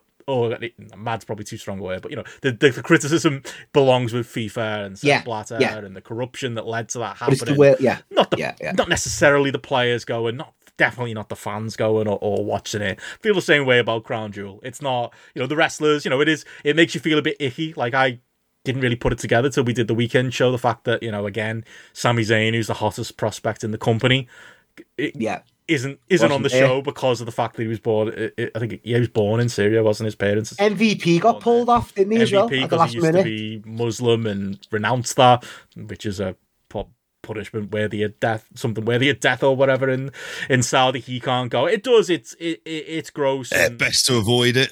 Yeah, and maybe the wrestlers who, you know, feel that way should, you know, say and don't go. You know, John Cena didn't go, Bryan Danielson didn't go, Zayn and Owens. Kevin Owens doesn't go, does he? Yeah. So there is that side of it, but you know, whatever. They're getting paid handsomely, and you know they're all looking the other way. So it's the same thing as the World Cup. But I mean, talk about the show itself, because you know there is all that. I don't think the show was any good overall. Matty might disagree. But we've got to start at the top, I think, as like because I do think, like, you know, to your point, JP, I think you've kind of, you know, you remember like the early Crown Jewels where it was, you know, obvious, you know, and it still is, you know, a big publicity thing for Saudi Arabia. And there was those early shows where it was like, you know, the old men, you know, sat there on couches, you know, not interested. And it just felt grubby, didn't it? And maybe this got locals in as well, didn't he? In the early shows and stuff like that. Maybe they're just better at doing the sports washing now. Like it's like, you know, that you're washing it down with like a spoonful of sugar as well. Because like instead of that, you know, they put the kids in the front row, and it does feel like there's more WWE aware fans. If you want to put a positive spin on it, you know, despite the fact that it's Saudi Arabia, despite the fact he can't go, you know, it's fans who were like chanting for Sami Zayn because they wanted them to show. It's fans who were familiar, you know, chanting the Usos. You knew Ushi, didn't he? That's what we did, chanting Ushi. So I think that has changed as time has gone on, and I think like the atmosphere is better at these shows than, you know, than it was before. Andy clarifies there, MVP was a Muslim turned atheist, and that's punishable by death. That's why he's not there, you know, like that. That just reminds you of the reality of the situation, doesn't it, when Andy puts it in terms like that. But as shows, they have over time become more, you know, they're in some ways non-canon, but in other ways kind of are. You know, they'll do things like they'll throw Brock and Lashley out there knowing it's an already worn match, but, you know, it's a big enough match that you can throw on a show like this. It's the, you know, I know why it speaks to you, you know, getting the other stuff out of the way, you know, Braun Strowman out there with almost like screams Matty, you know, big lads, proper, you know, old school WWE style, you know, big airport test stuff that Braun Strowman loves. And the main event speaks to that as well. If you're going to do these ridiculous shows, this is the show you throw. You know, you've got the money to throw Logan Paul in the main event and put him in there against Roman. But that's where I'll start, like, as a positive. I thought that match was fucking great. Like, I might be amazing on an island here, but I thought it was like if you're not into WWE style wrestling, and understandably a lot of people aren't, there were things in it that'll turn you off as far as like the overbooked nature of at least, you know, the last, you know, 5-10 minutes or so, and maybe stuff before it. But if you can go in there expecting a big WWE spectacle match, Logan Paul is incredible, and I know it's an easy thing. It's like, I always say this, JP, it's like child actors. You know, when like there's a child actor in something like Attack the Block or something, the Temptation, they were amazing because they, you know, or like actors they get off the street. It's like, he's never acted before, and he's like the best actor you've ever seen. I'll give him the Oscar. How often does that story happen? When people come in from the outside and they do surprisingly well. Like, I think we all made the mistake of doing it with Dominic Mysterio when he first started unbelievably in his first match. He was like, he might have something here. We were quickly proven wrong. You know, we did it with Pat McAfee, more justified. You know, he's shown a bit of ounce for wrestling. Logan Paul's on another level. Like, he is, with the caveat of he's going in there with the best training possible. He's got Shawn Michaels, you know, guiding him what to do. He's got the best training money can buy. He's got the best on-the-job training money can buy.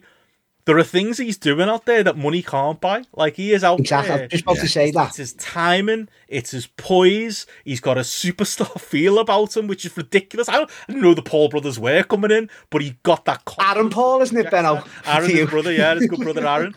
Like, but there is, like, it's not even just...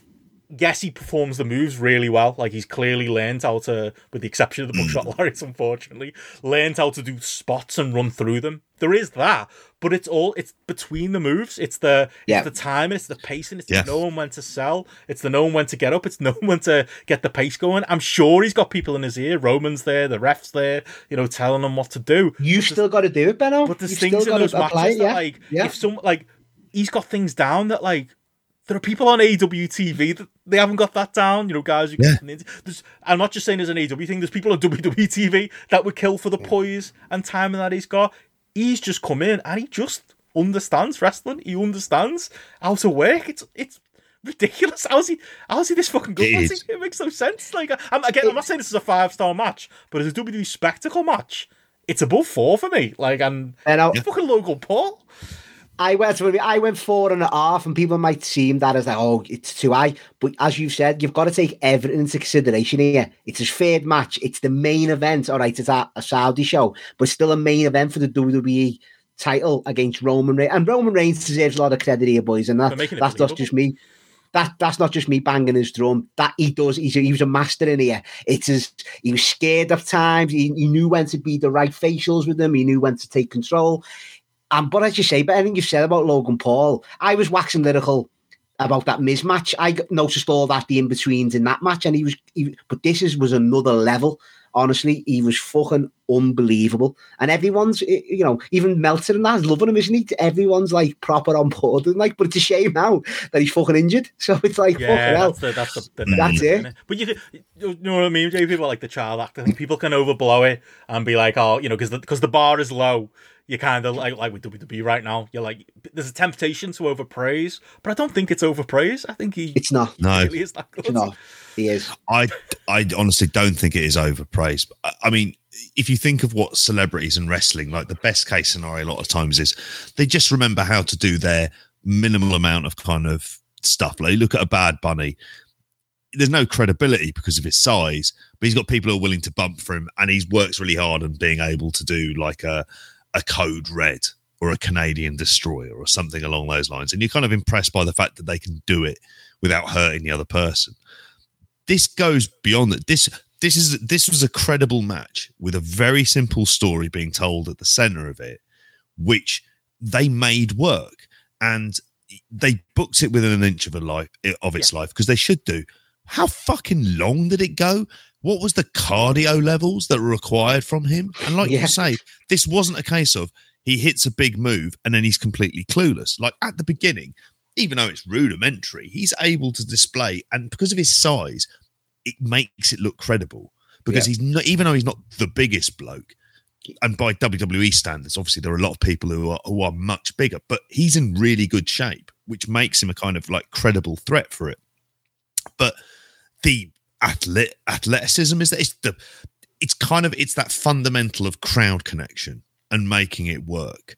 And I get, like I was speaking to WH again, recording earlier on for this, can't stand him, hates his brother.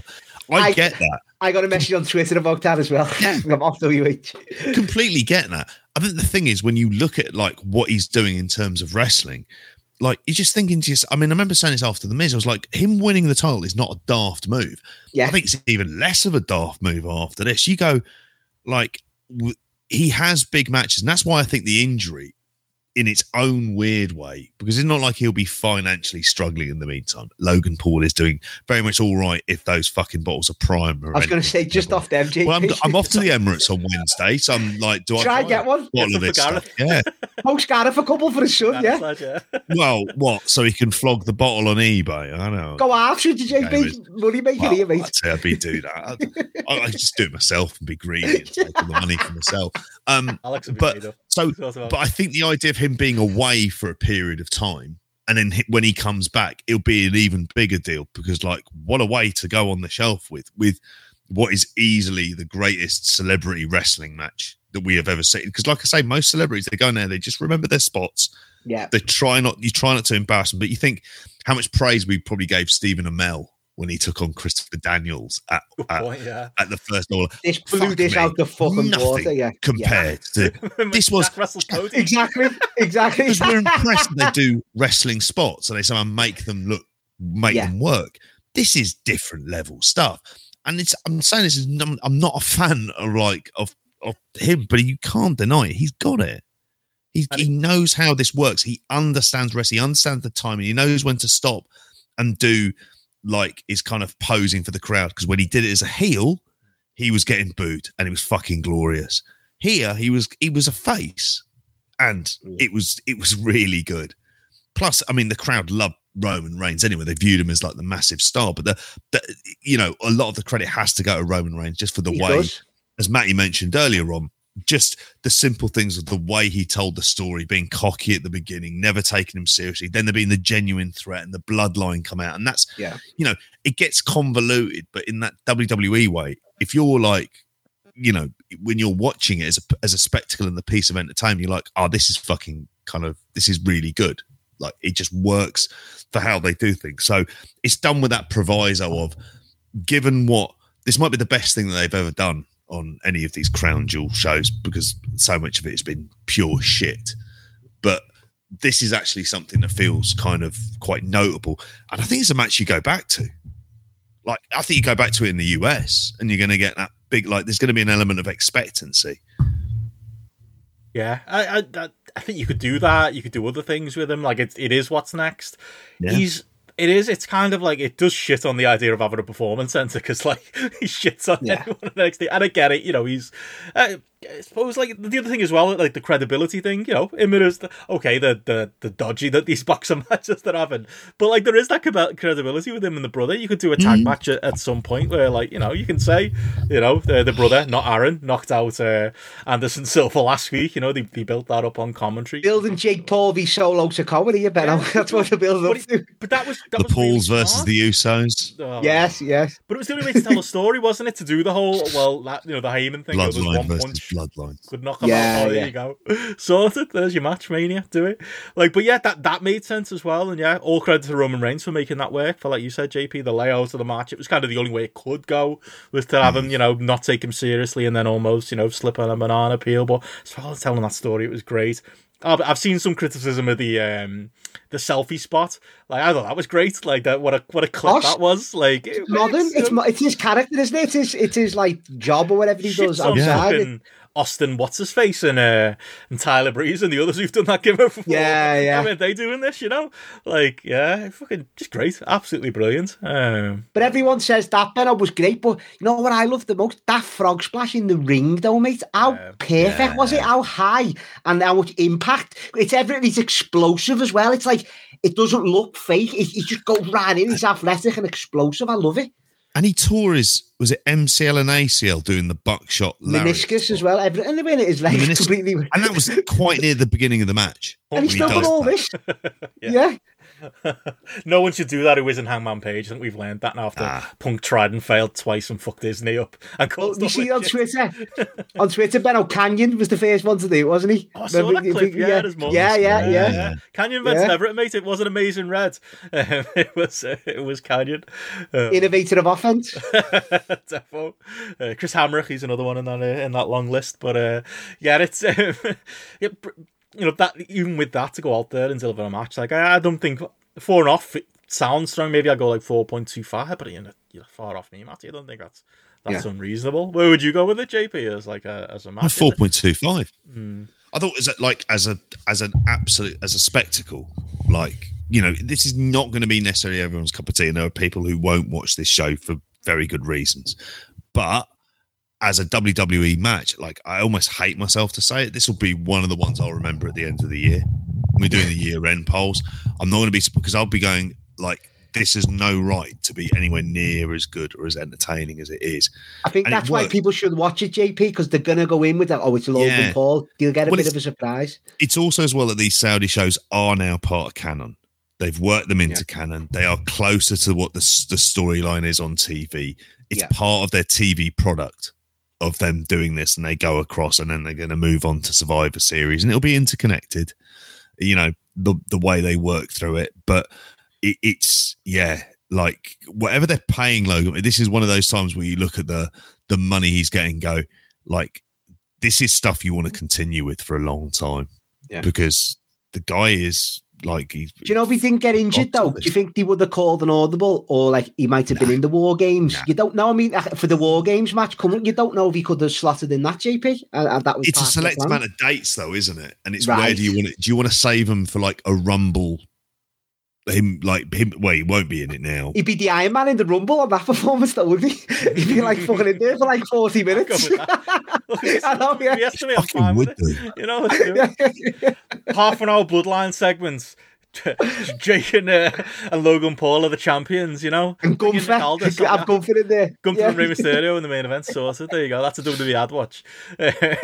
But we should talk the rest. I was just saying quickly, the average on Grapple is just sitting under 4 stars at the minute. A lot of people like similar ratings to us, but there's a lot of people who've gone like 3.5 or so. So there's definitely a mix. It feels like one where both extremes are kind of being met. But like a cursory scroll, I'm not seeing any 1 or 2 stars, which you might well expect with a Logan Paul in there. So we're certainly above the average. So hopefully people don't go in with too high an expectation now and get disappointed by it. But I'd say go in with an open mind, and if you are going to watch anything from this show, it's that. But I don't know, the rest of the show, Matty, you can tell us what are the other big talking points. I don't think it's worth going through match by match, really. There's because throwaway stuff on this show, isn't there? But what was notable for you?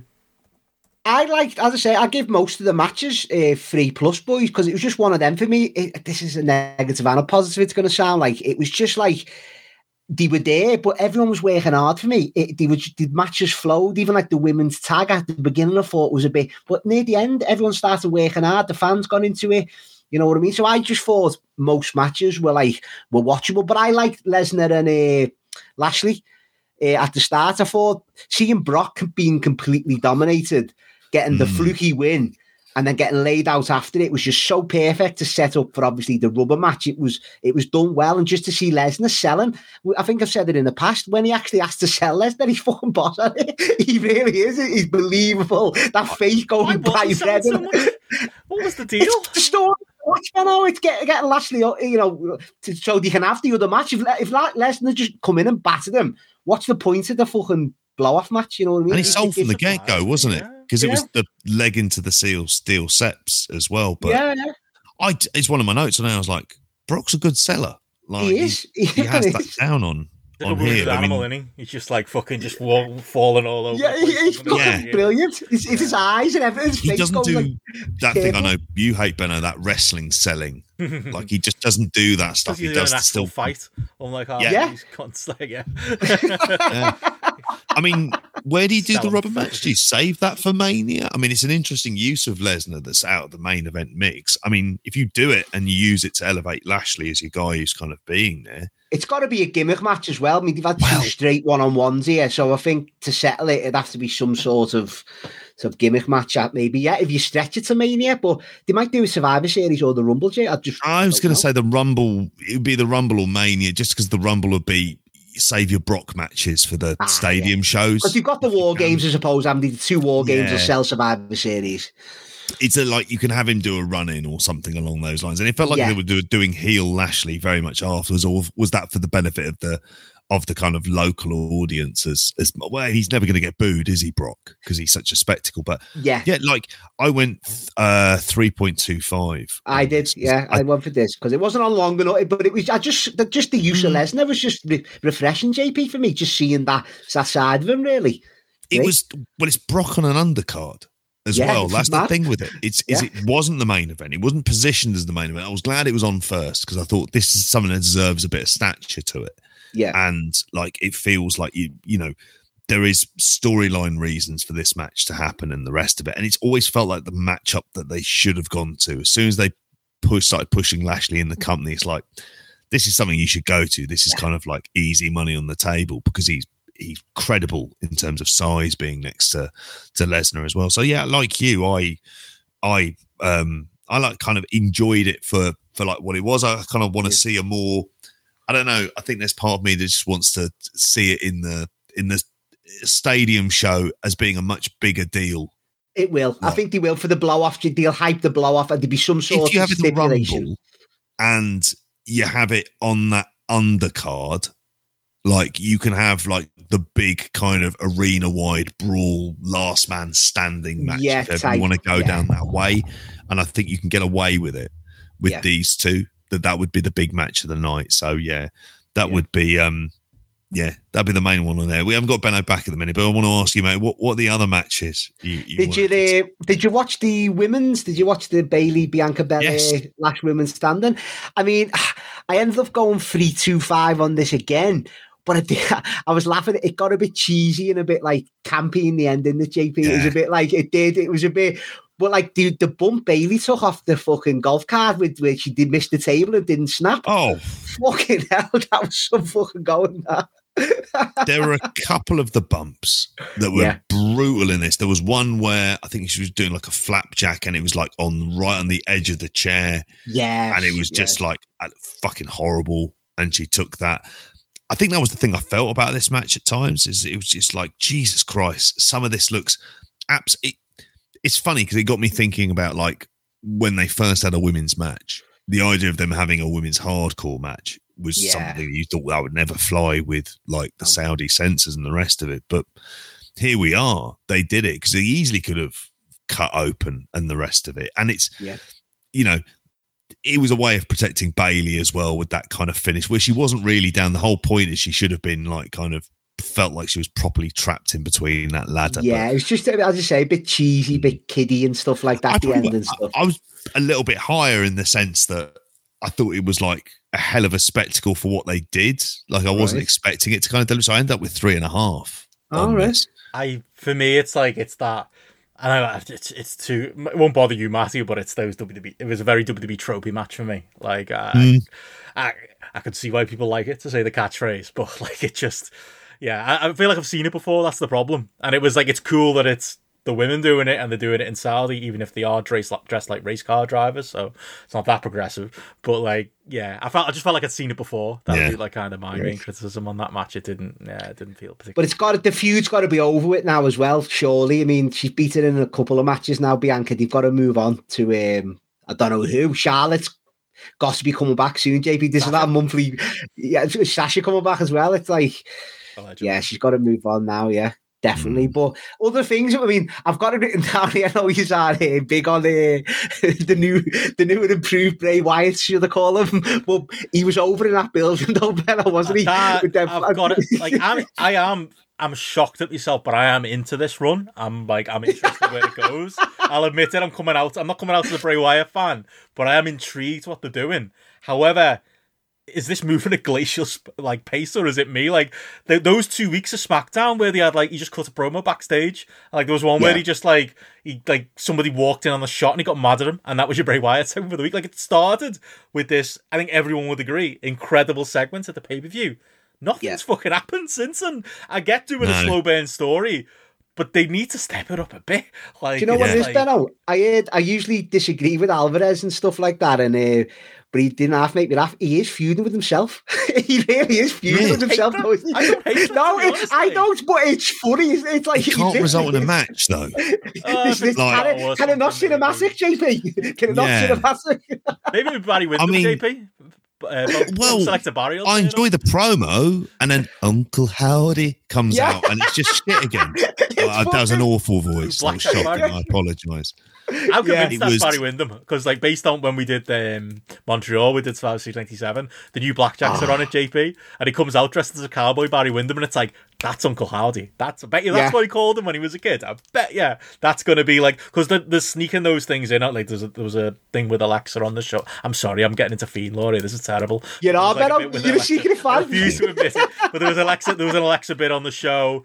There's the tease about Bo coming in. I think they're going to do something, because he mentioned having like a wrestling family. I think they are going in that direction. And if it results in Barry Windham having a segment on Monday Night Raw, like, come on, even that's going to turn you around, even if he is Uncle That will. But if it's a segment involving IRS, I was going to say, as long as you don't bring Eamon in, but all right. It's my dad, I don't give a fuck. He's a wrestler, I don't give a fuck. He's not going nowhere near telly. At Survivor Series 97, JP, do you know Barry Windham was only 37 years of age? Did he look older, Benno? Mate, I thought he was washed up in like 92. That's what I'm saying. Phasing out, big bass, at the age of 32. Finished. Jesus Christ. Well, no, I'm willing to give him the time of day with this, which is shocking for me, considering it's Bray Wyatt. But yeah, they need to get a move on. I think. Are you seeing where it plays out, Ben? Are you letting it play out this one? Is this one where you're actually going to let it play out? Look, overall, I'm not that negative on WWE right now. I'm not doing somersaults like a lot of other people. I think they're meeting the bare minimum threshold of being JP said relatively watchable. Like SmackDown at least I still can't sit through a 3-hour Raw. It's the Bloodline stuff's carrying the show. Like that stuff's the segment last week was incredible, and that stuff's a lot of fun.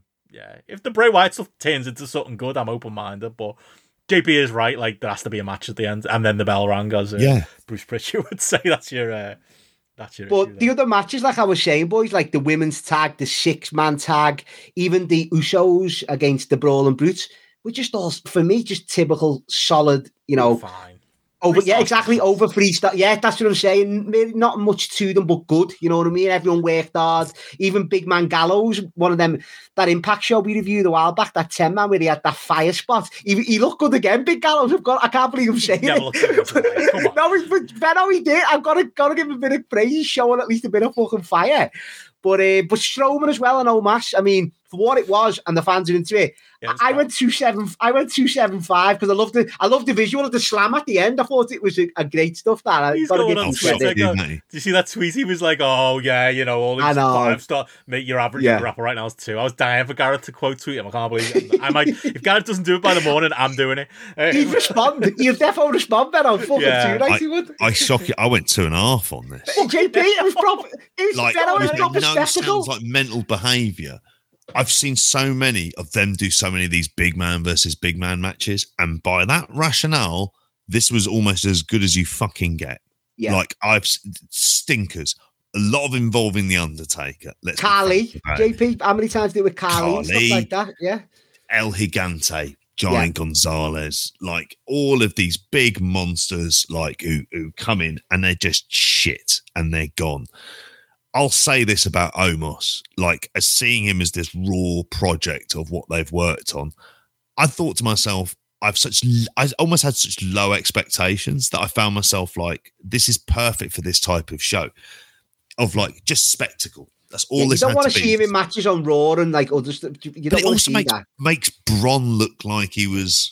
I don't know. It's very, very weird. Like it's almost like making him look like he's more of the athlete than Omos as well. And that's what it is. Yeah. I mean, when he did the Bill from the corner and stuff, I was like, "Whoa, that's a visual. That's like a proper visual." The finish was JP because I clicked even watching it, even like he's going for obviously the Hogan Andre slam, and I generally just for a second forgot Strowman's finishes, the running power slam forth, and then when he got him up, I was like, "That looks fucking boss," and he gave him it, and it was like fucking too right. Got to give them the props, like. And for what it, you're not happy about this at all. Benno's got it. And I could be saying, Naito, talk about it. Come on, half a star shit and stuff like that. But I mean, I think the thing with it is like in this environment, this is the only environment Braun Strowman can work in. And as we've seen this, he's not a draw outside of it. No. Like it doesn't work. It just doesn't work. This is the environment he needs to be in.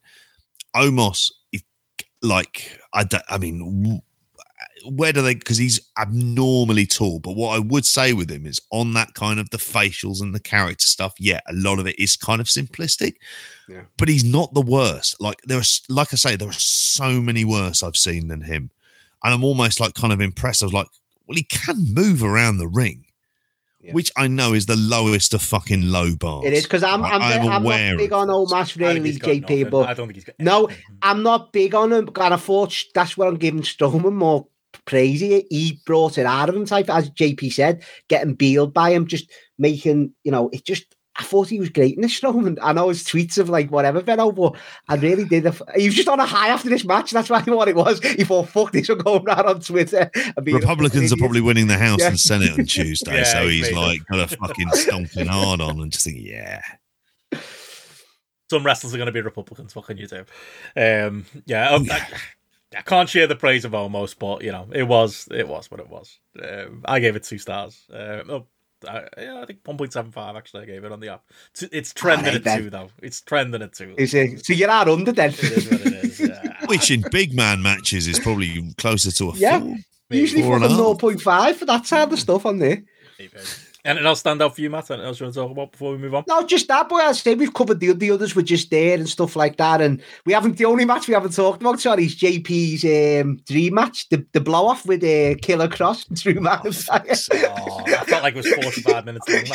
Do you know what I'll say, though? Do you know what I'll say? Is they did work hard, but that ending just didn't go to plan. When it was like the big chase, who's going to get out, Drew's going to climb or cross through the door.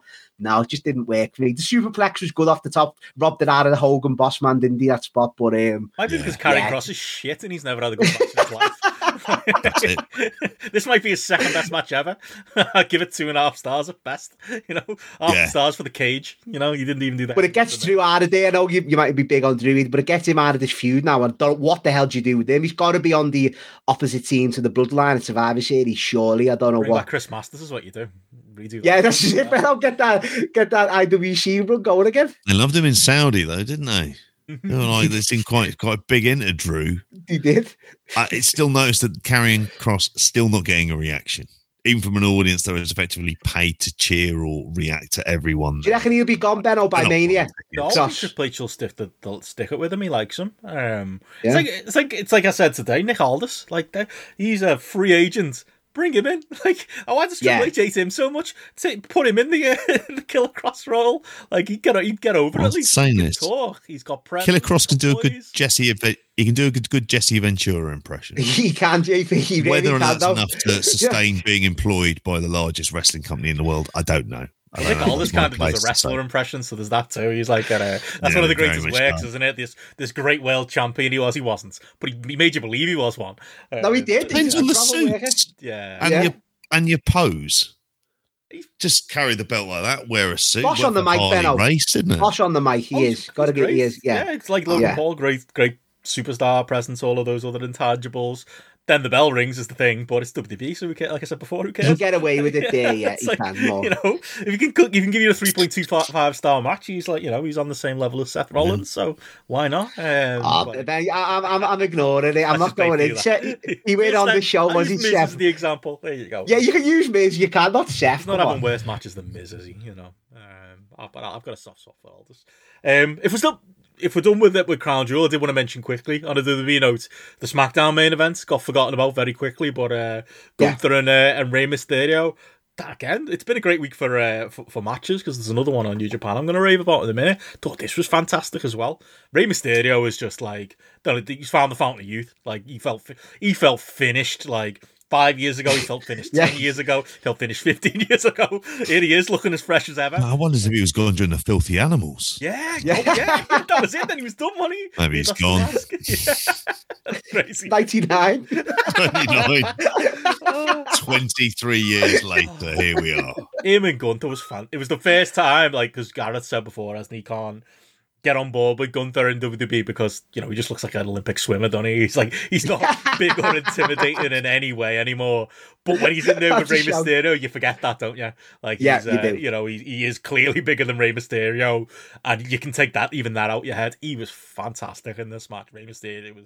It was the match. Picture this match: Walter versus Rey Mysterio. It was that. That's TV. it. Yeah, 4 stars. I'd give it. It was a just a great TV match. They gave it like time as well because it was the pre-recorded Saudi show, so they have fuck all else to do. So it's like, go ahead, lads. It's like the last half an hour of the show. Yeah, 2 ad breaks in the match. Go it was for a long it, have one, a killer wasn't it? match. It's fantastic. Like, I've said it before, I complain about a lot of things about WWE. Can't complain about the use of Walter. It, against type, shocked me massively, but they've handled that fella great. He gets these prime position. When Roman isn't around, he's the default champion on SmackDown. Yeah. He's having banger little matches like this, banger little feuds. It's great stuff. And yeah, if you didn't watch this match, maybe we haven't convinced you on the Crown Jewel main event, but if you were ever a fan of Walter or a Mysterio, I imagine most people listening to this were. This was a bit of a throwback. I thought it was really, really good stuff, Matty.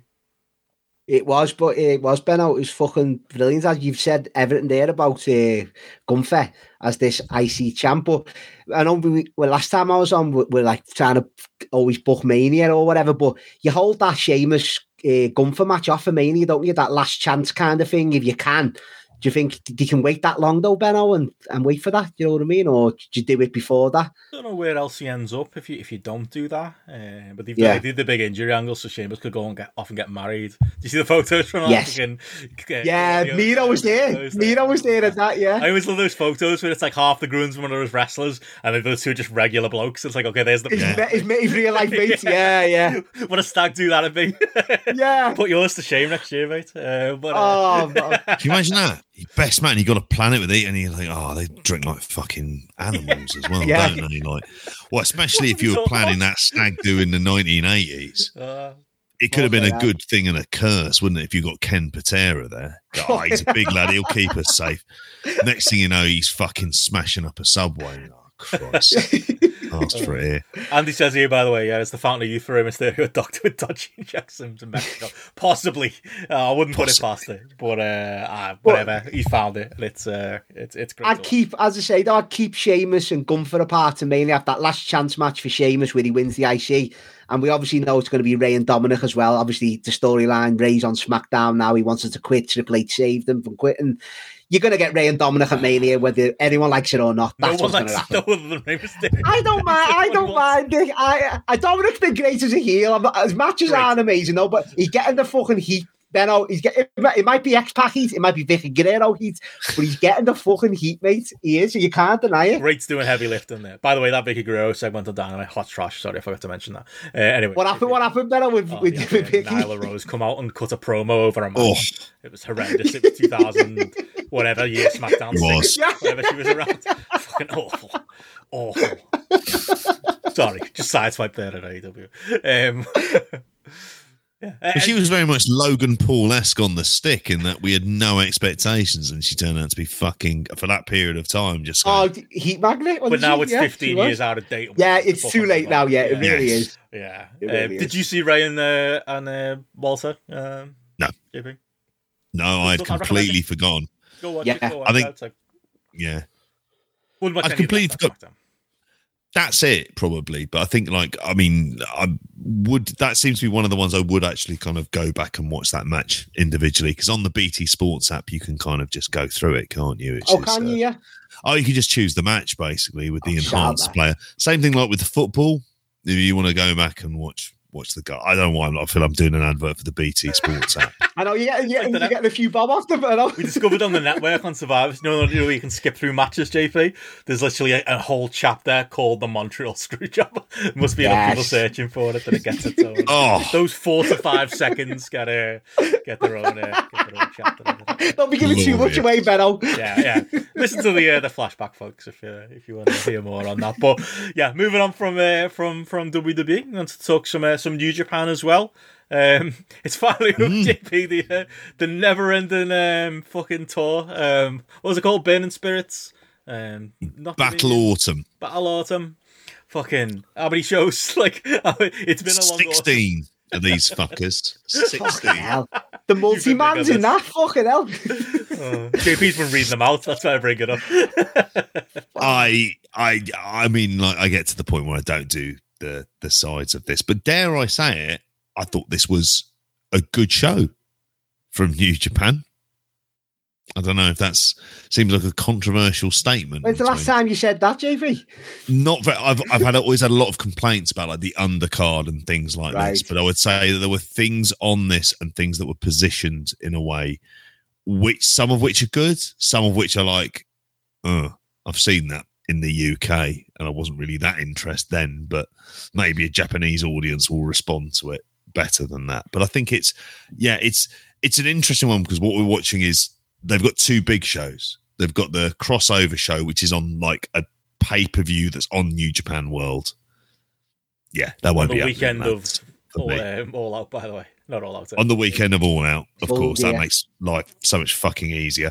And at the same time, they're prepping for the Dome. So you're wondering, you're at that point where you're going, okay, what are the directions they're going towards here? Particularly for someone like an Ospreay. Like, I think, but... What fresh matches are we getting at the Dome, JP? I don't care. It's Okada Jay White, isn't it? I know it's that, isn't it? Is that, yeah. Yeah. There's a Naito four-way junior Tanahashi. match. That's right, isn't there? There's a four-way junior match that's on there at the moment. What else is on there? Like, there's... I don't know. Like, we've got... Tamatonga still getting pushed, JP? Yeah, he was tagging with a Okada on this. Did you not see? I mean, in a nothing match, a match that was just... Yeah, babyface Tama. Who gets those kind of reactions? I don't know. Like, I think there's... Well, like, Wrestle Kingdom, just to say, so far, is that we got Zack Sabre Jr. He's confirmed. Jay White versus Okada. They're getting the graphics out already, to be fair to them. Taiji Ishimori, Despi, Hiromu, and Master Wato is the four-way JP alluding to there.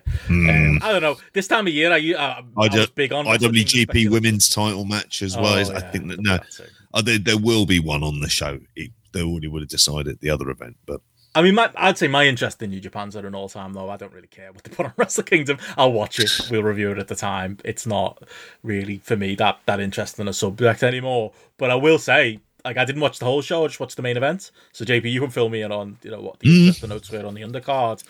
But actually, I watched the last two matches. I watched the FTR match as well, which was mainly just cool to see FTR in New Japan. Like, I look forward to see more of that. Felt like they were over. Hard to tell, considering we're still doing clap crowds, which that was a disappointment when I assume this was one of the ones they had coming up that were the ones where they're all out and cheering. Still not. So that was a negative.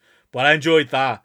But the main event was incredible. Like, the main event made me want to like New Japan again. It maybe give Wrestle Kingdom more of a chance, JP. Maybe think, like, maybe I should have spent the time on the undercard, because that was...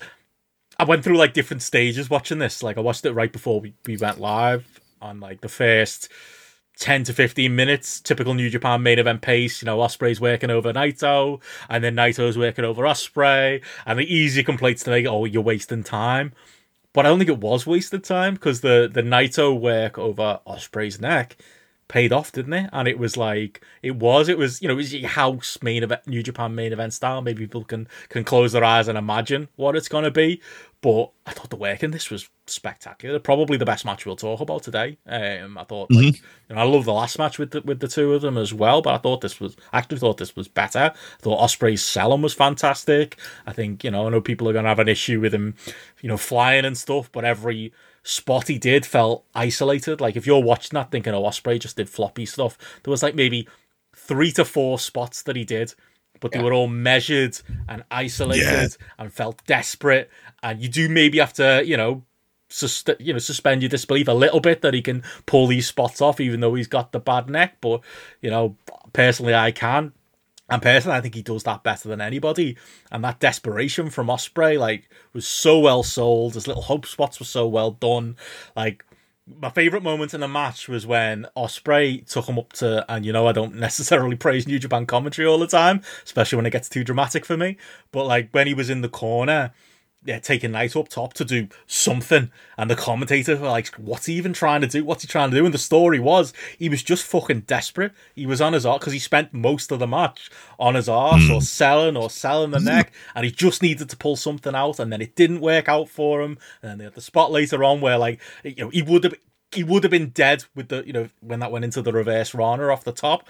Like, that would have finished him, but he lands on his feet, which is an overdone spot. But in context here, it worked really well, because it was like, if he hadn't have done that, the match would have been over. And then through pure desperation, it's a couple of hidden blades, and he wins, and he fights for underneath it and pulls back. I thought this was maybe similar to the Lashley Lesnar match, kind of in a little way, where the man on the losing end got the majority of the offense.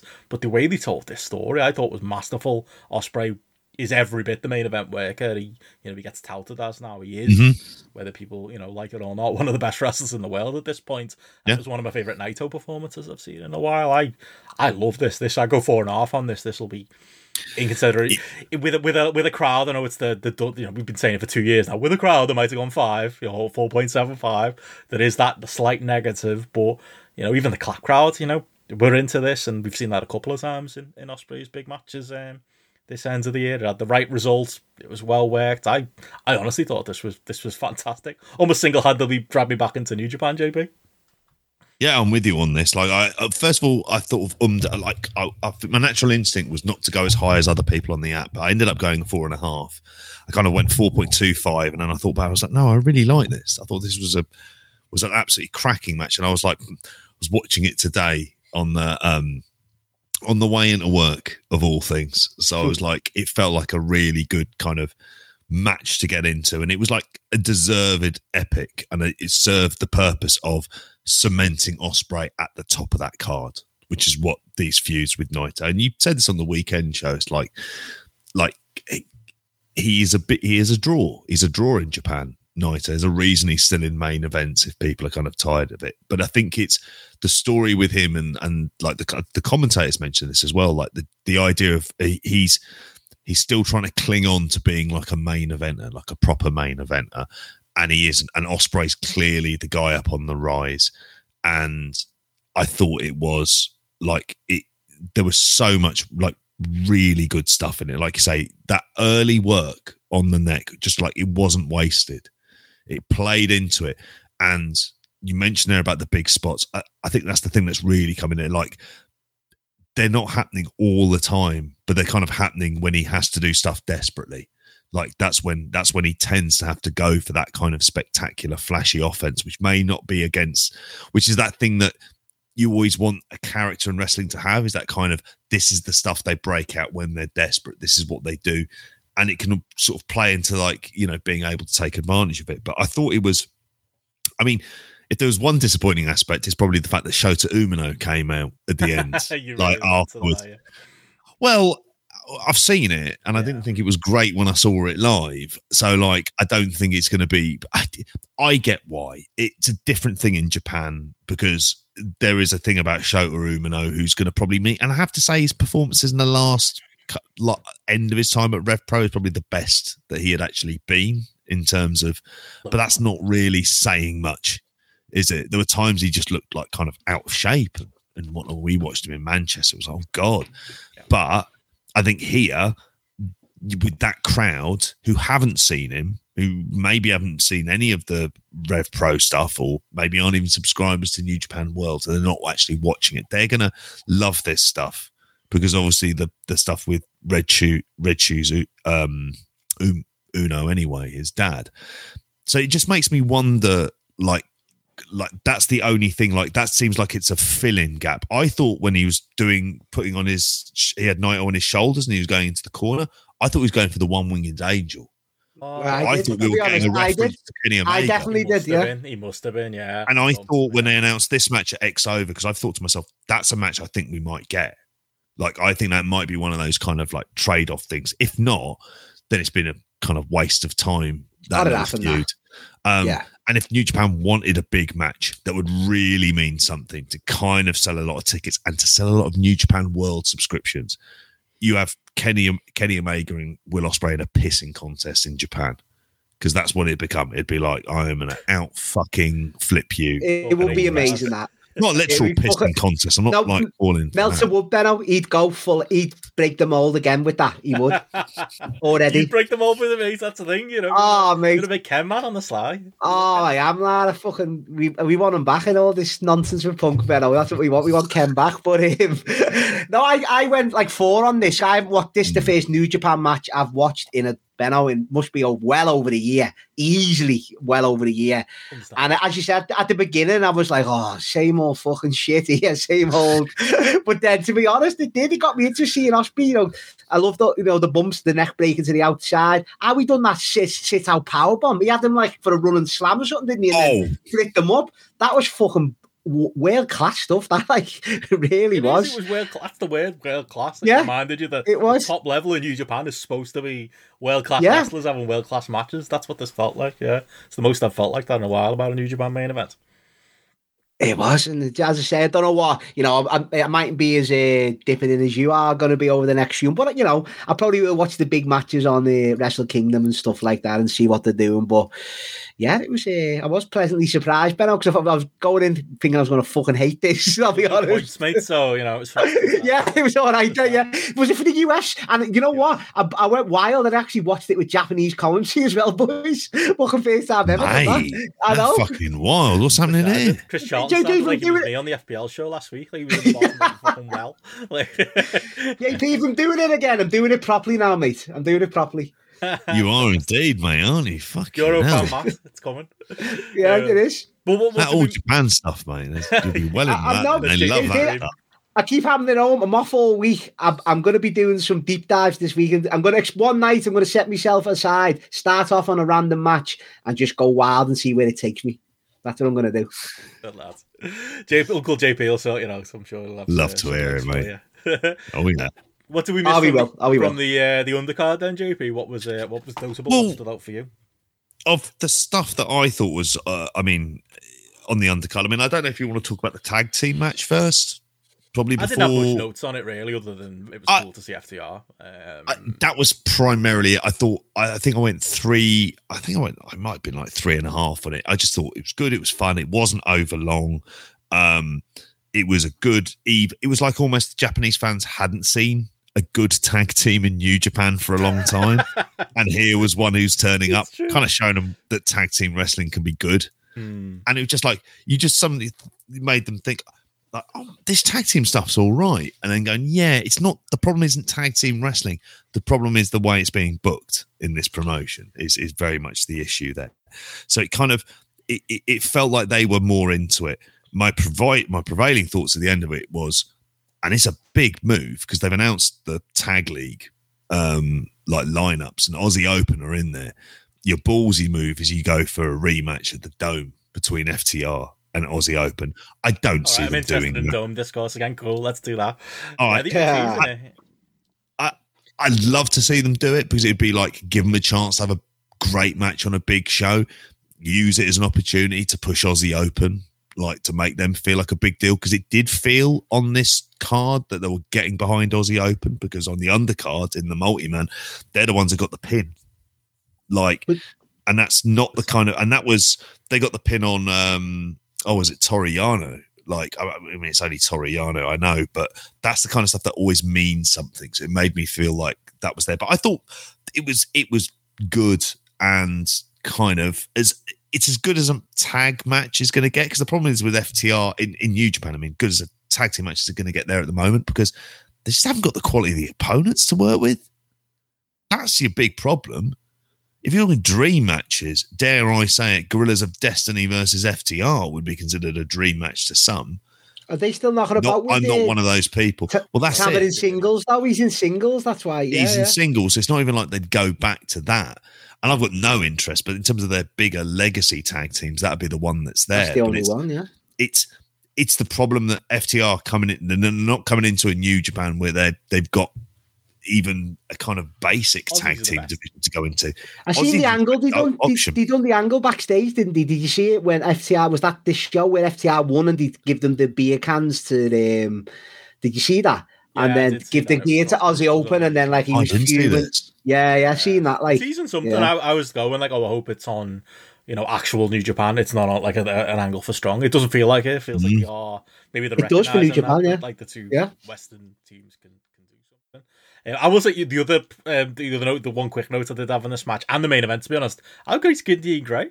Like he fits so well. Like even in the main event with the clap crowd, he was doing the old school Jim Cornette thing where he's banging the apron and like the crowd are going with it, even though it's like he's pretending to be a heel. The heel up, the fans. But actually the fans are joining it. It's classic heel stuff. I think he's great. I love him in this. I wouldn't have ever imagined it would happen. I don't understand how it happened or who saw him on a Rev Pro team when that guy, like they look past Michael Oku and Ricky Knight Jr. I was like, no, we want Gideon Grey. That's the guy we want in Japan.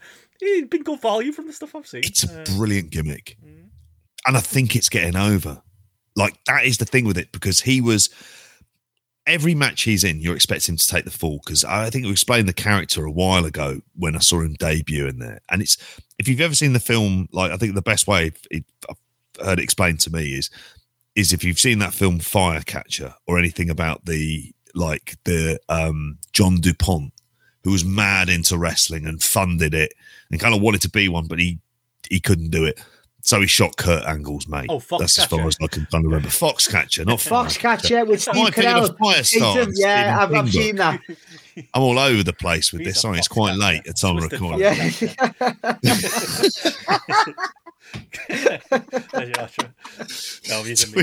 Foxcatcher. That could be the title. Well, it was a bit. It'd be a hell of a title for that. That would be. That's fucking brilliant, mate. You should be working on the space program with that. But he was though. Sorry, just to jump in. Gideon Grey and G-Man are taking over Japan. That's the world we're living in. I don't know. It's mental, isn't it? It really is. Like, and it's the thing is with this as well is that he's going to be a regular presence. He's going to be there regularly, because not only does he do basically like ring announcing for United Empire as well, but it's the way that in the tag match he gets slapped by, as soon as he comes in the ring, it's like, well, he's shit and he can't really wrestle, but these guys who are with him, because he pays for everything in the United Empire within the storyline, is the money mark, they let him do it, and if he loses they can't really have a go at him because he's the one who's paying them. So it kind of works in that he has to, basically his gimmick is he has to be bad at wrestling, which is something not entirely similar to what Abyss did when he had to wrestle as Chris Park. Yeah. And it's well, and it's brilliant the way that they did it, though, wasn't it? Because it was like he has to pretend that he doesn't know how to wrestle while actually wrestling. And I think, Gideon Grades is a similar thing here. So, like, I thought he was, again, I thought it really worked. The other stuff I would say that is worth seeing is I thought the junior tag match at the beginning between Francesco Akira and TJP versus Ibushi and Titan. I thought that was good. I thought it was like a good opening match, and a lot of stuff. The undercard was generally it wouldn't piss you off. It didn't take up too much time in this. So like I thought it was a good solid 10-minute opener. I was just surprised that the LIJ team didn't win because they'd made a deal of Titan coming in there as well. And you'd be pleased to know that Hikuleo versus Yujiro was a 1-minute squash. 0.97 on the grapple up. I was wondering why that was. Yeah. Okay, that makes more sense. Because it was a squash. JP, it wasn't great. Cobb still with Ospreay? Is he still banging about Jeff Cobb? Yeah. At some point, they'll make a split with him and Great O'Khan because it doesn't make sense. They've already got a tag team in United Empire. You don't really need to. O'Khan is the least of the natural fit. You've got the kind of hero story. I think it's a lot easier to turn him face, frankly. Keep Cobb in there as well. Maybe have Cobb and Hanare as your kind of Hoss lads thing if you want there as well. However, he's in Tag League, Great O'Khan teaming with Hanare. So you wonder whether or not Hanare is the one who's going to be taking the pins occasionally there rather than that. Are they going to build to something there? We've got a final. Like? What do you think was the Narita? Because it's the Narita Zach, and we were on the weekend show, we were previewing this. We were terrified to go the other way, and we get the Sonata. Maybe we get Sonata Evil for third place, like it's the World Cup. Maybe they'll do that. I'm glad it's Narita and Zach. Let's not put ourselves through that. I mean, not as good as the Ishii match, but the match against Sonata was fine for what it was. I mean, Sonata's an odd-looking fella these days. He seems to be more hair than man I was going to say, is Sanada evil? Are all these still knocking about? They all still doing the same old shit. The same old stuff. I mean, they built up Narita has to win this. They're calling him Son of Strong Style. And they're making like allusion to him being like Inoki. Yeah, they said that, wasn't it? Fans who love New Japan right now, who don't agree with any of the criticism, love Ren Narita. People like us, former New Japan fans, love Ren Narita, like a WH Park, loves Ren Narita. He's that one bright spark right now. He's basically Shibata Jr. is the thing, and doing him and Zack at Wrestle Kingdom does feel strangely apt, to be honest. But like, God, I'm so glad they went through with that, and he's got it to the final. It's his tournament to win, surely. Like, good on them for following through, to be honest, because you wouldn't have been shocked if it turned out to be Evil Sanada in the main event of this thing. Well, the great thing about Zack Evil was that was about 4 minutes, and it was mainly comedy, and he sort of rolled it up, and I went, "Oh, thank God, that's 12 minutes of my life I've saved." I feel quite appreciative of that. I saved 5 by not watching it, but yeah. I thought that was fine. Narita has to win. They're going to do it as an Inoki tribute show. You've got to have Narita win. Like, there's no logic to it. Have you seen who Zach's working at Yorko? They put him against Leon Slater. I love that. They've done the way it would normally, because Zach would always be the guy facing the New Japan import. And it's like, actually, Zach's the New Japan import now, isn't he? So put the young British wrestler against him. Oh, that's fucking great book. I thought Leon Slater might not quite be there yet. It feels a little soon. But fuck it, what else you got to do? Like, why not? Like, give him a shot. You would sooner they try. That would be the thing. I would just sooner they try that stuff rather than not bother at all. JP, I might be playing like New Japan lottery here, plucking names out and frying them at you. But is Shingo still about? What's he doing? Yeah, so Shingo was on the... Well, I haven't heard nothing about him for ages. So Shingo last was on... We were talking about him last week in that Rumble on 44th Street, because he was in a hardcore match with ELP. You might like that. Which was all right. Actually, I think you might like it. I might give that a go, boy. Sounds all right. 3.75. It was perfectly fine. For what it was. And they both bled. Street, Matt. Genuinely, like, I think you'd like them. This with Fred Rosser and the likes on, though, JP. The lads on. Freddie Rosser, John Gresham, you had there. Oh, Gresham on Fred there, versus John. Yeah. Who else was on them? The lesser Freddie versus Jason. Fred versus Jason. Here's another title contender. Oh, fucking hell. It's just, I just want there to be, can Fred Ross have a match against Rosemary so we can have Fred and Rosemary? And then host it on the west coast of the US. It will cost a lot of money, be completely unnecessary, but it'll make me. Serial killers are in, JP, Netflix are on it. It's the and they make you think about the West, about bloody time as well, considering, isn't it? Yeah. God, you missed it before, Benno. I was showing JP in the workshop. I found a book about Fred West, and I'm going to have to get it and send him it. It's only £4 as well. I can, mate. I'll walk past at least 3 branches of the works. I'll be looking for this Fred Make West. it your work in between work, JP. You're like on the commute to work. Matty's getting you a gift, but you're paying for it yourself, JP. That sounds I did try once to Photoshop Jim Smallman's face onto Fred West's head in that wedding photo with Rosemary. Didn't happen. Didn't work. Fuck me. As a concept in my mind, it was brilliant. And there's your New Japan review. And there's your New Japan review. Listen to us. And in case you are curious, Fred West is dead and Rosemary West is very much in jail. I assume so, unless she breaks out tonight, in which case, run for your lives, folks.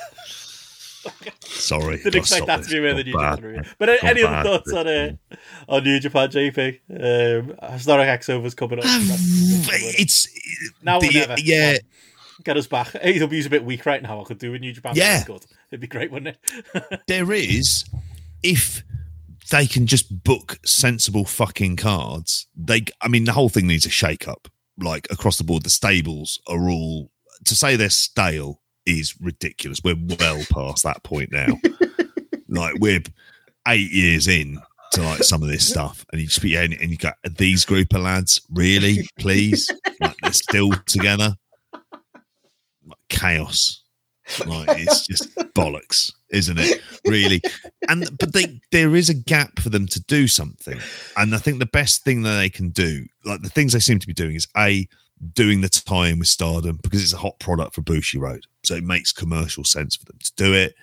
They want to get some of that rub, but it's very much like there is some, like, we've got the crossover show, and I'll be interested to see what it does, because that's like the brand new arena that Noah just run. It's like 15,000 and built for the Olympics, that I'm constantly bringing up. So that'll be interesting. But I think it's just, they need to do stuff for the Dome. They need to have and I think the match you go for it above everything else, above Danielson and whatnot, is do Ospreay Omega. You've got to, yeah. That's the one I'd be that can draw. It feels massive, like as a proper dream match, and it would sell it like it'd be the kind of thing you'd put on the semi-main, like easily. Yeah, and then you can have a Carter lifting it up on an Inoki tribute show. But you've kind of got I know that sounds, it's very, very crass, and there will be an exploitative element of it, of trying to sell tickets based on the fact that this is like that New Japan saying goodbye to Antonio Inoki. But of course they'll do that. Is this free night, JP? Is the free night to this Wrestle Kingdom? Or no, one. Is it not that? Oh, so just one. And the next day's New Year's Dash. The issue is it's on a Wednesday, which even Chris Charlton mentioned. Oh, I'd actually do it January the 4th, no matter what, don't they? To be fair to them, yeah. Well, they mentioned about FTR wanting to be there, and he went, "Oh, well, Tokyo Dome is on a Wednesday." That's the week Tony will decide to book them. That'll be the way he decides to book them. Of agony. It's very important. We need to put this on. Yeah, fucking hell.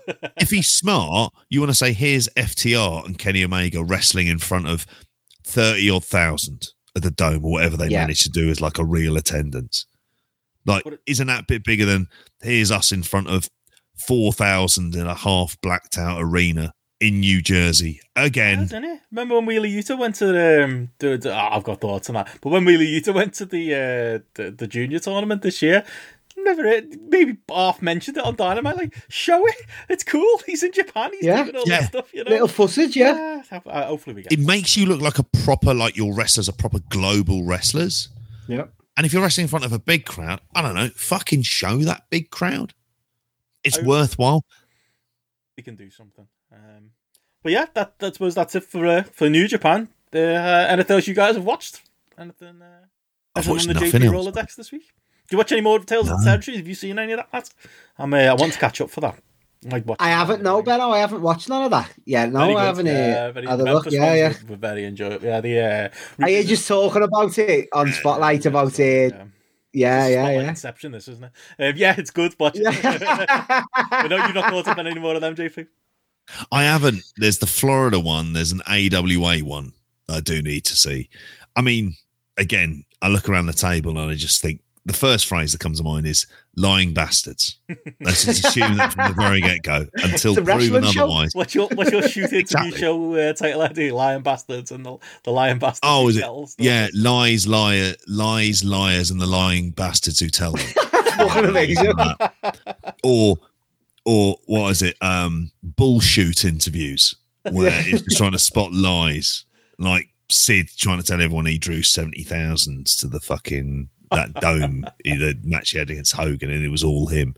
But Major Guns also used to use the argument she drew the same quarter hours as Goldberg did in the year 2000. So she's all right though, JP. Matty, you'll back that up. Tyleen. Numbers he gets. Tyleen. Oh yeah, over Sydney. Do you know what I watched though, Ben? It's completely random. I've watched the network for ages, and the Table for Free, there was a random one I hadn't seen before with Bret Hart, Jerry Lawler, and Kane basically discussing the Kiss My Foot, Isaac Yankem feud. And it was quite refreshing, just to see them three talking about. I know. Just them three, because Jerry Lawler's like basically. I got physically ill during that match. I thought it was disgusting. He's navigating it like the king very well, and Bret Hart loving it. But Bret Hart's putting over, and I've heard him say it on a lot of shoot interviews, no one touches the king for being the greatest heel, the greatest villain of all time, because he just knew how to work that crowd. He said Bret Hart's putting him over, something rotten on it. Like it's good little watch for 20 minutes. That I didn't expect it at all. Better than that Steiner's one I watched. Going, oh shit! I didn't watch that one, JP. Was Scott not up to scratch on that, or Scott wasn't talking much, and it was just basically Rick Steiner telling Braun, you were lucky. Back in my days, we were on the road, and it was difficult, and we beat the shit out of young lads. And yes, I never cheated on your mother at all. Not remotely interested. Never looked. Why don't you bring her on the road then? Fucking none of your business. Rest in peace, Rick. After Crown Julie had Rick Rude. I was thinking of. Sorry, the other an advert for there's a table for three. I think it's a 24/7 title edition. It's like Carmella, R-Truth, and something else. Dana Brooke it is. Yeah, fucking hell, it looks terrible. But it's just this one is worth checking out just for Bret. Like, you know, you got Bret Hart here, one of your big stars, and like getting it laid, exactly. So I didn't even think of that time, but getting laid out to him, like, you know, were they having a kiss my foot match? You feuding with a dentist, you feuding with, you know, and it's just bizarre. But Brett's loving it. He's going along like, you know, I'm having, you know, but he puts Kane over as well as his, like, you know, the pressure of this SummerSlam match. He said, I thought you know, lived up to it and you done well in this match, and you know, you listened and you had your spots. Well, it's decent. It is decent. Coming soon to Grapple Cage on the deep cut.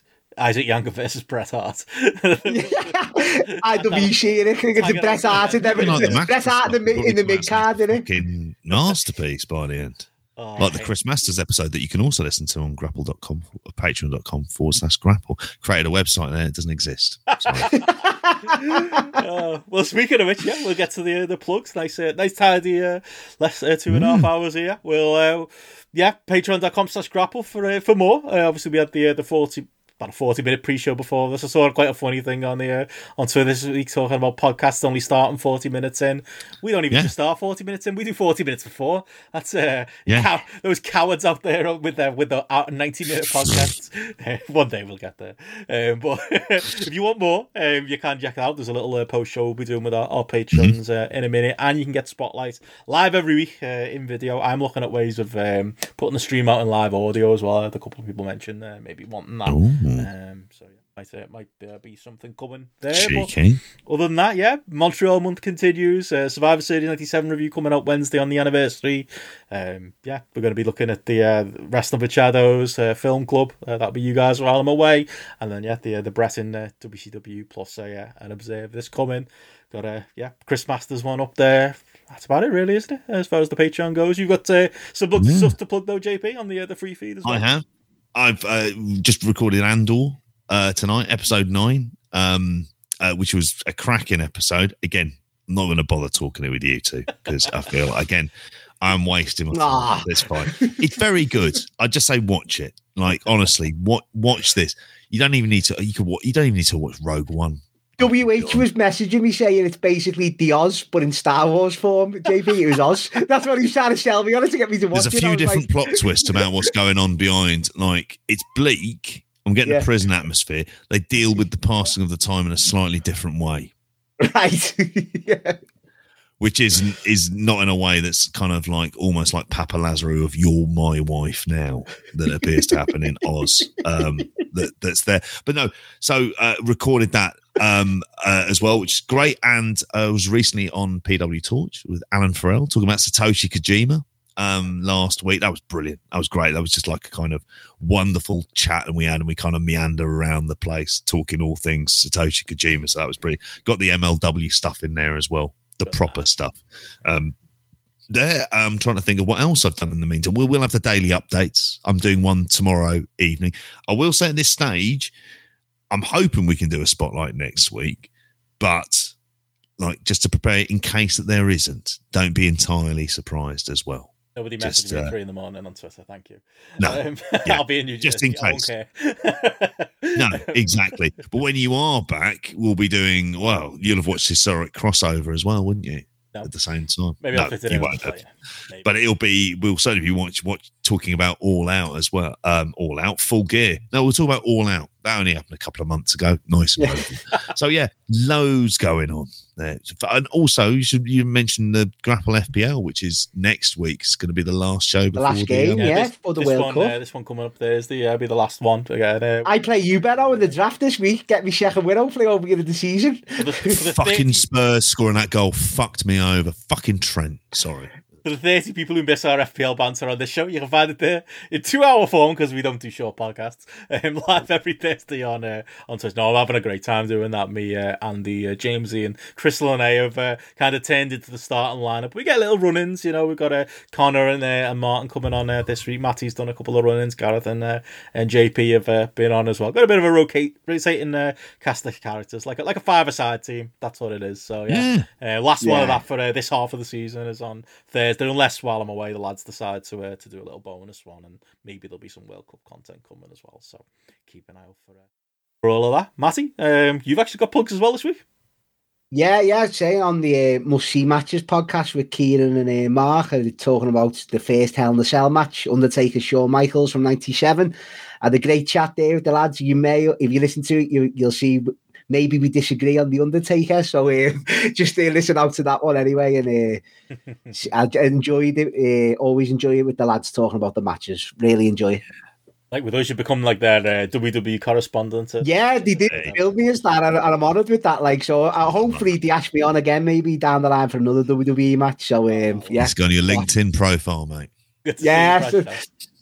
Yeah, no, I appreciate the lads asking me on, and as I say, I really enjoy it. It's a good, great podcast. Fantastic. And yeah, the only other thing I'll say is, obviously I'll be away next week, but we'll be in Newark if anyone's in the area. I'll be live at the Post Wrestling live show at QXT's nightclub the day of Full Gear. So that should be a lot of fun. Looking forward to meeting WH for the first time. John, Way, Andrew. You bossed that better. Last week, the whole gang, Braden, Davey, lots of people who are going to be in town for that. So yeah, absolutely can't wait for that. So yeah, if you're in town, come along, come say hi. Should be a great day, the afternoon of Full Gear. But yeah, feeling that. Plenty going on the Patreon, plenty for people to check out. I guess we'll catch you all again soon. Bye. See you, Rob. That woman with Vince looks a lot like his daughter. Just saying. And that makes the show images. Good night, all.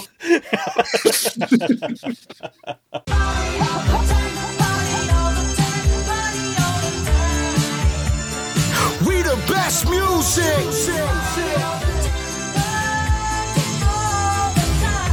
Another one. DJ Khaled. I like the wretchedest women. Go. G6, let's get it. Rich niggas coming down to the city. On God. Yo, bitch outside getting litty. Showing me the titties. Acting like a menace. Standing on the couch. Standing on business. Drinks in your mouth. Swallow, don't spit it. Party all the time. Feeling like Diddy. Shining a little wrist. Feeling like Billy. God did. I'm a witness. I just sent 50 bottles to bitches. Know the gang getting a VIP by the business. Still in the meeting. Be back in a minute. The phone talking chicken. We the best, we too blessed, we keep winning. We the best. The party won't stop, it won't finish. Let's get it. We did it. I'm committed. We all in it. In the city. We get litty. Get out your feelings and go get some binges. God did. I'm a witness. I just sent 50 bottles to bitches. Know the gang getting a VIP by the pennies. Still in the meeting, be back in a minute. Until I activate, throw it back, it got an aftertaste. Patty cake, call me 6 figures of patty face. Went to school at hard knocking, I graduated. I can't fuck with that bitch, she be aggravated. If I can't get that bag, I'm agitated. Damn. She popping that ass, but she graduated. On shoes at the party, it's animated.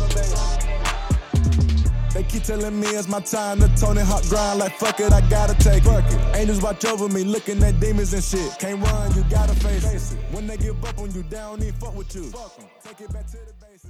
I'm a done dollar.